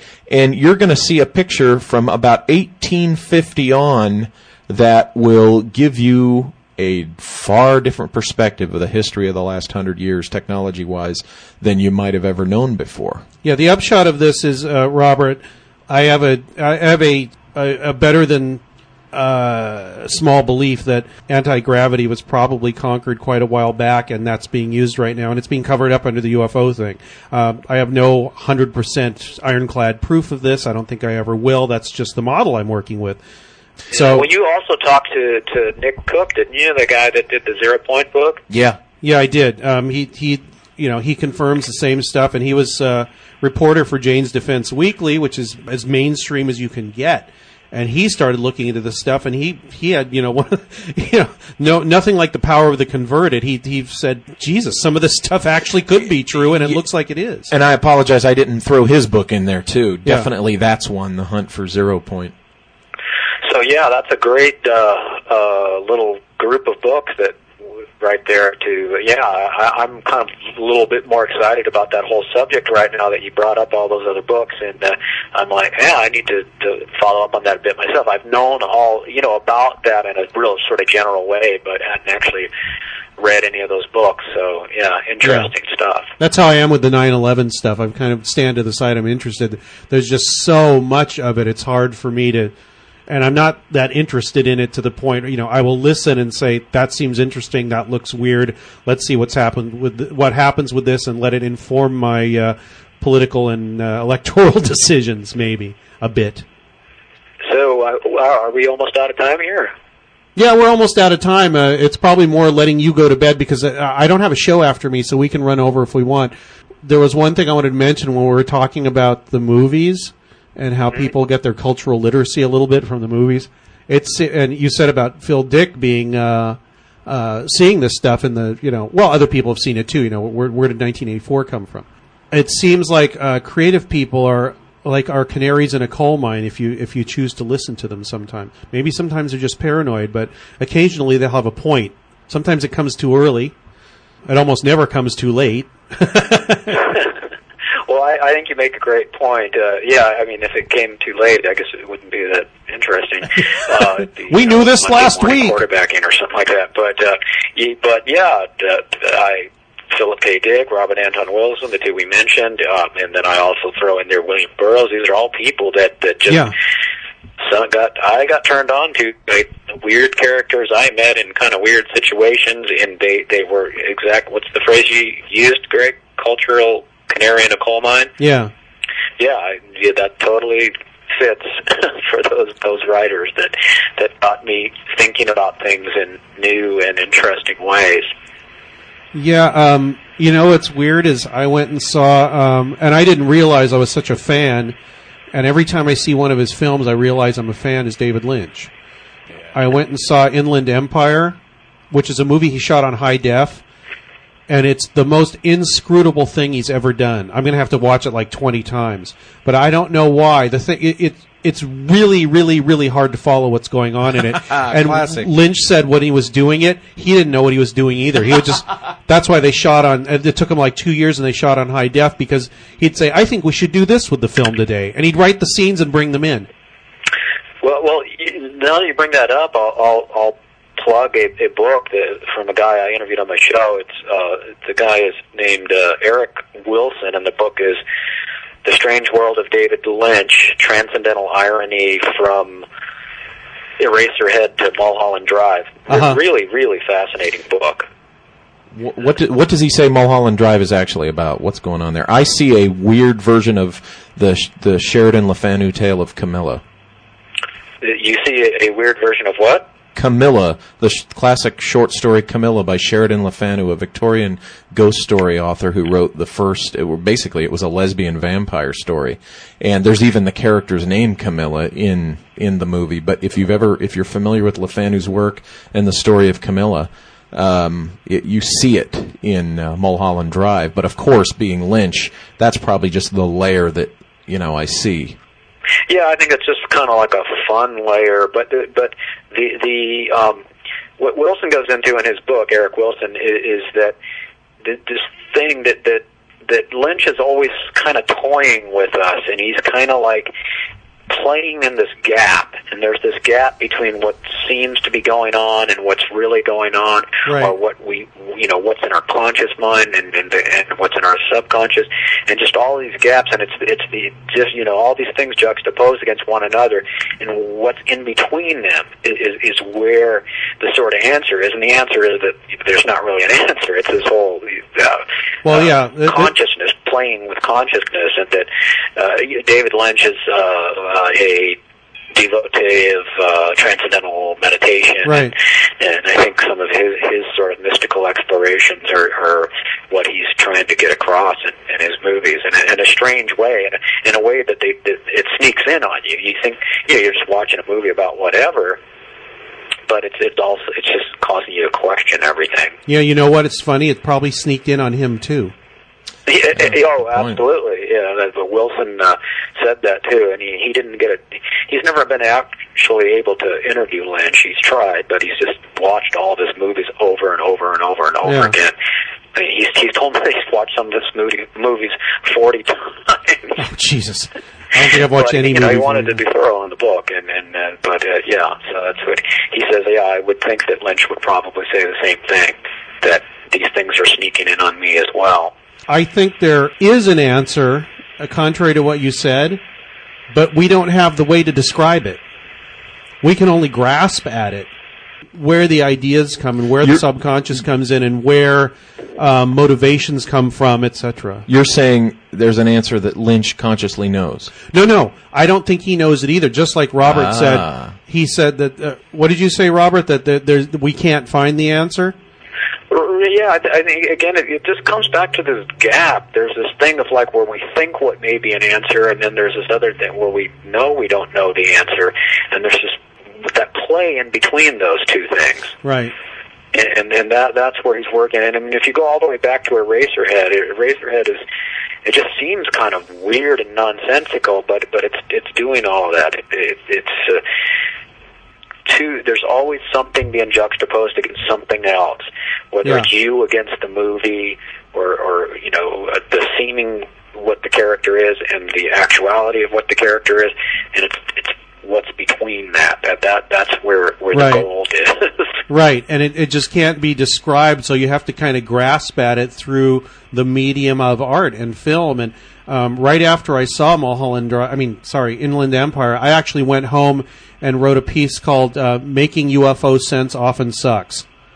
And it's like, and I was comparing, the problem of trying to figure out what the UFO thing is to the way David Lynch tries to explain that space there, that disconnect between understanding and what is the quote-unquote reality of a situation.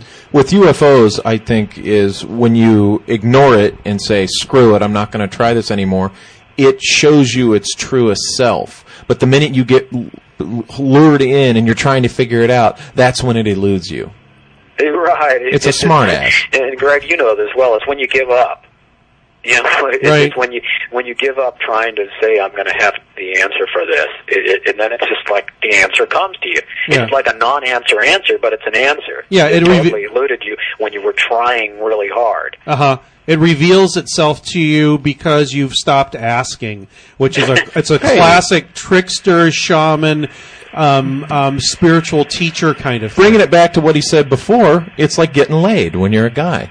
If you just say, screw it, I don't give a shit, that's when they want you.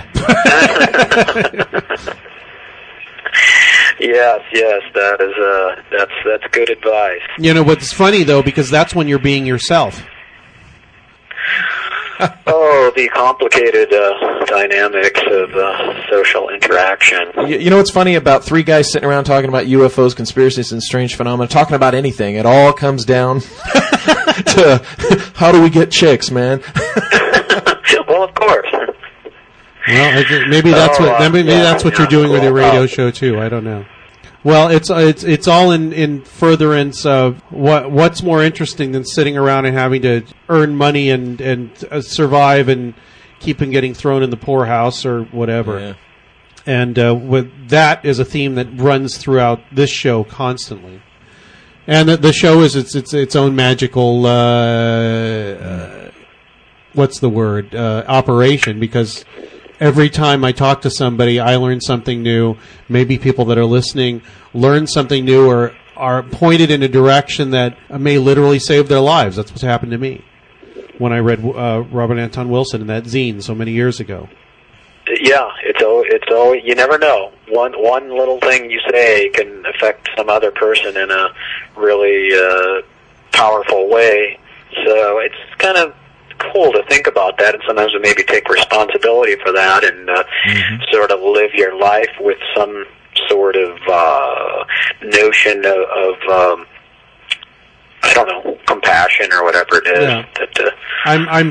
I'm responsible for other people as well as myself. But the thing is that if you do what you really makes you happy, well, I guess if it's going around and killing people and throwing them in ditches, I don't know about that. But for most normal people, you are actually helping other people. I've got some people at this station. Just a few of them. Most of them are kind of live and let live, but their attitude is, you got to care about this political thing, man. Yeah, it's all political issues. You have to care about this. You have to care about that. If you don't care about this, there's something wrong with you. You're not a good person. Everything's going to fall apart. And that immediately makes me run the other way. Have you had people on your show that are kind of like that, or is it just basically everybody's kind of like, here's my thing? Have you ever had a problem? I think some people, get pretty worked up about certain issues, but I don't usually have people on my show who are I don't know, like activists or and where it's this whole dynamic of being very kind of in your face.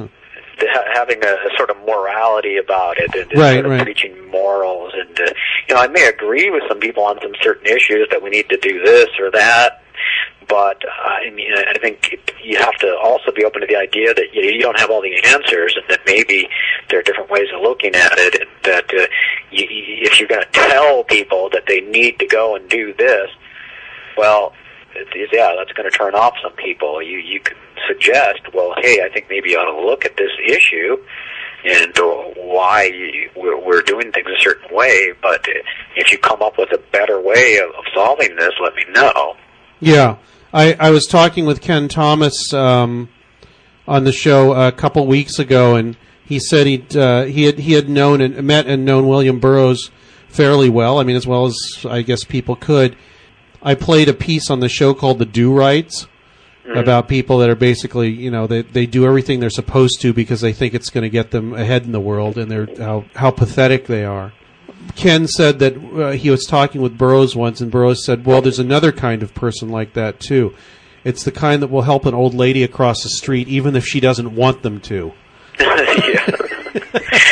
Yeah, I know. There's some people that they want to be always being the do-gooder, and they want to be seen for being the do-gooder, and not so much that they're doing good that really needs to be done. Right. And they just want to get a pat on the back or something. And I think the people that are doing a lot of good are a lot of times doing it behind the scenes or doing it. You never hear about them. Whatever. If you're giving money to a homeless person that you feel really needs it at that moment, that you feel like not doing it out of shame or guilt, but just because you saw the person and you thought they needed the help or they asked for the help and it seemed like a legit thing and you felt right about it, and not like you want to say, hey, look, I'm cool, I'm helping homeless people here or something like that. You just got to do it with the right intention. That's funny. That's exactly the attitude I have about it. Well, doesn't it so often turn out that the people who are public do-gooders and activists, a lot of them are just seeking some type of political position. I mean, I remember reading something about correct me if I'm wrong, but I think Tom Hayden was a model of this back in the 60s when Jane Fonda hooked up with him. She felt like she was the real deal, and she felt like he was the real deal, and then he got elected to office, and just kind of the whole persona that he had used to get into office kind of petered out, and he was just a ho-hum assemblyman or congressman or whatever, and really just kind of gave it up. And that was one of the things I think that kind of affected their marriage, was she was like, hey, wait a minute, I thought you were really believed in this, and he's just one model of that. And so many, you can see this where it seems like maybe society in general is beginning to deal with something, but somebody who seeks political office starts stirring up the hornet's nest on an issue just because they have political aspirations. Yeah, right. And it's just creating something that's sort of very cynical. There's no there. Yeah. It's just I remember. Well, this will look great on my resume. Yeah. I remember seeing a documentary about John Lennon, and there was a reporter sitting there with them. She listens to what they have to say, and granted, she's a a cynical, probably upper middle class Eastern establishment woman. But she says, I think what it was during their anti-war stuff. War is over, that kind of stuff. She said, I think you're doing the John Lennon show and Yoko show, not the, end the war show. And when I first saw that, I thought, well, how dare her? And actually, a friend of mine said, you know what, she might have a point there. And now I'm starting to see what was going on there. Not to denigrate John Lennon, but I think he felt like he was doing good and felt real good about it. Maybe that was also part of it. And everybody else is thinking, well, it's a good idea. How we can say anything against it because it's John Lennon and he's got such a great platform, and look what he's doing with it. Yeah, I think it's also it's always hard to sum up situations, and I think in a lot of these situations, the person involved has some good intentions. Yeah, but they also have some not so good intentions, or it's just they get caught up in the system, as we were talking about, the political system or whatever it is, and it's just like, well, I've got to play this game, and you don't realize that as you go along, the more you're playing the game, the more you're diluting what you're doing, even though you maybe started out with a good intention. They get seduced. And there's always degrees of it. There's a spectrum, and there's probably some people that are totally cynical, some people that are only partially cynical, some people that are completely sincere, but they're being duped, or they're completely sincere, but they let themselves slip a little bit of cynicism in there. Right. You can say that it's a shade better than working in an ad agency or something. Yeah.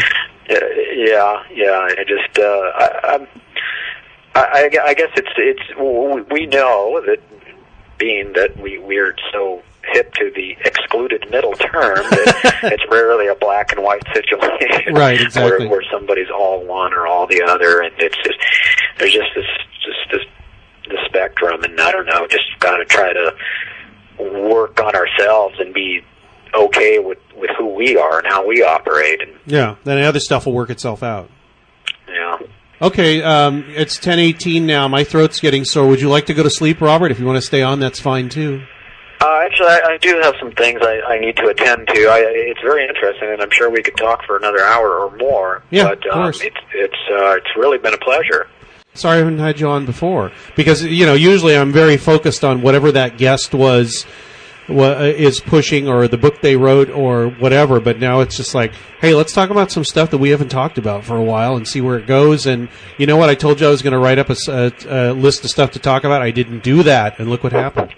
Well, it worked out fine, and your listeners should know that I haven't been on your show before, not because you haven't asked, because you've asked actually a few times, and so it's just that I've always had things going or whatever, and I'm glad I took the time today to do it, and it was fun, and it was fun talking to you, Walter, as well. Yeah, nice. It was nice kind of meeting you, so to speak, here. I always learn a hell of a lot from Greg and his associates, so this is always a good learning experience. Okay, well, great. Well, I'll have to get together for a beer or something one of these days soon. Okay. All right. Thanks for having me. Thanks so much, Robert. Okay. Bye now. Bye. There was Robert Larson, co-founder of the Excluded Middle magazine and an inspiration for doing what we're doing now. I mean, I've known him for years, and we both started off in this kind of weird area together, and we've taken different paths, but it looks like we've kind of come sort of to the same things, not the same conclusions, but the same kind of peace with where we're at now in our views of things, and continued curiosity and open-mindedness. Do you think you could reapproach the state of things now with that group that started Excluded Middle, even just as a kind of a reunion project? Yeah, I guess I could. Peter Stencil, the other third of the Excluded Middle, he actually, he and his wife adopted some kids, and he's very busy, and he has to make money to, he has to keep his job to do that, so he doesn't, if you notice this, any friends you have that have kids, you never see them again. Peter was on the show last week on Robert's show, kind of our reunion thing with our other friends, but he was only able to be on for half an hour. Then they switched over to me because they only had 3 lines coming into that station at KUCI. We've got one here, which of course nobody called. Shame on you all. Robert and I always kind of had the run roughshod, let's jump right in the middle of it. take everything with a grain of salt immediately punk attitude, and Peter had the everything's cool, everybody does what they want to do kind of hippie attitude, and we constantly had that dynamic going, and it worked real well for the magazine, because he thought we were too uptight, and we thought he was too complacent. But neither of us was either that bad. There were elements of his attitude in ours and his. So that's how it worked out so well. And well, it might be interesting. Why the magazine even started. I mean, they both got busy. By the 5th issue, I was just doing it. Yeah. It might be interesting to reapproach some of what you guys did, because it's like when you read a book at one point, and then a lot of time passes, and you've learned more about a lot of subjects, so that something you thought was just a passing small issue in that book now is the thing you've learned more about, and you realize, wow, that's the important thing. That's the part that fascinates me now. Go back and revisit it from the current perspective. Yeah, and I didn't get to be on the show when Peter was on or hear it. I'd like to hear what he has to say now. The last contact I had with him, I sent him some MP3s of an artist I thought sounded a lot like his music, and he really appreciated it. So I ought to just call him and say hi and see how he's doing. Maybe I can get him on the show, and him and Robert and I can talk and maybe do something at least online. Maybe I can actually have either one of them do a guest column. I'd like to have you do one too. Sure. On UFO Mystic. Because it always gets people talking and gets a different perspective in, and I don't have to write for one day. I don't know if Robert's still listening. Probably isn't, but I want to thank him for being on, and I'd like to have him on again sometime. It's Radio Mysterioso. We'll be back next week, 8 to 10 p.m. Sunday night, as always. So thanks for listening. We'll be back next week, and here's Los Supersonicos with killing an Arab in Latin American Spanish.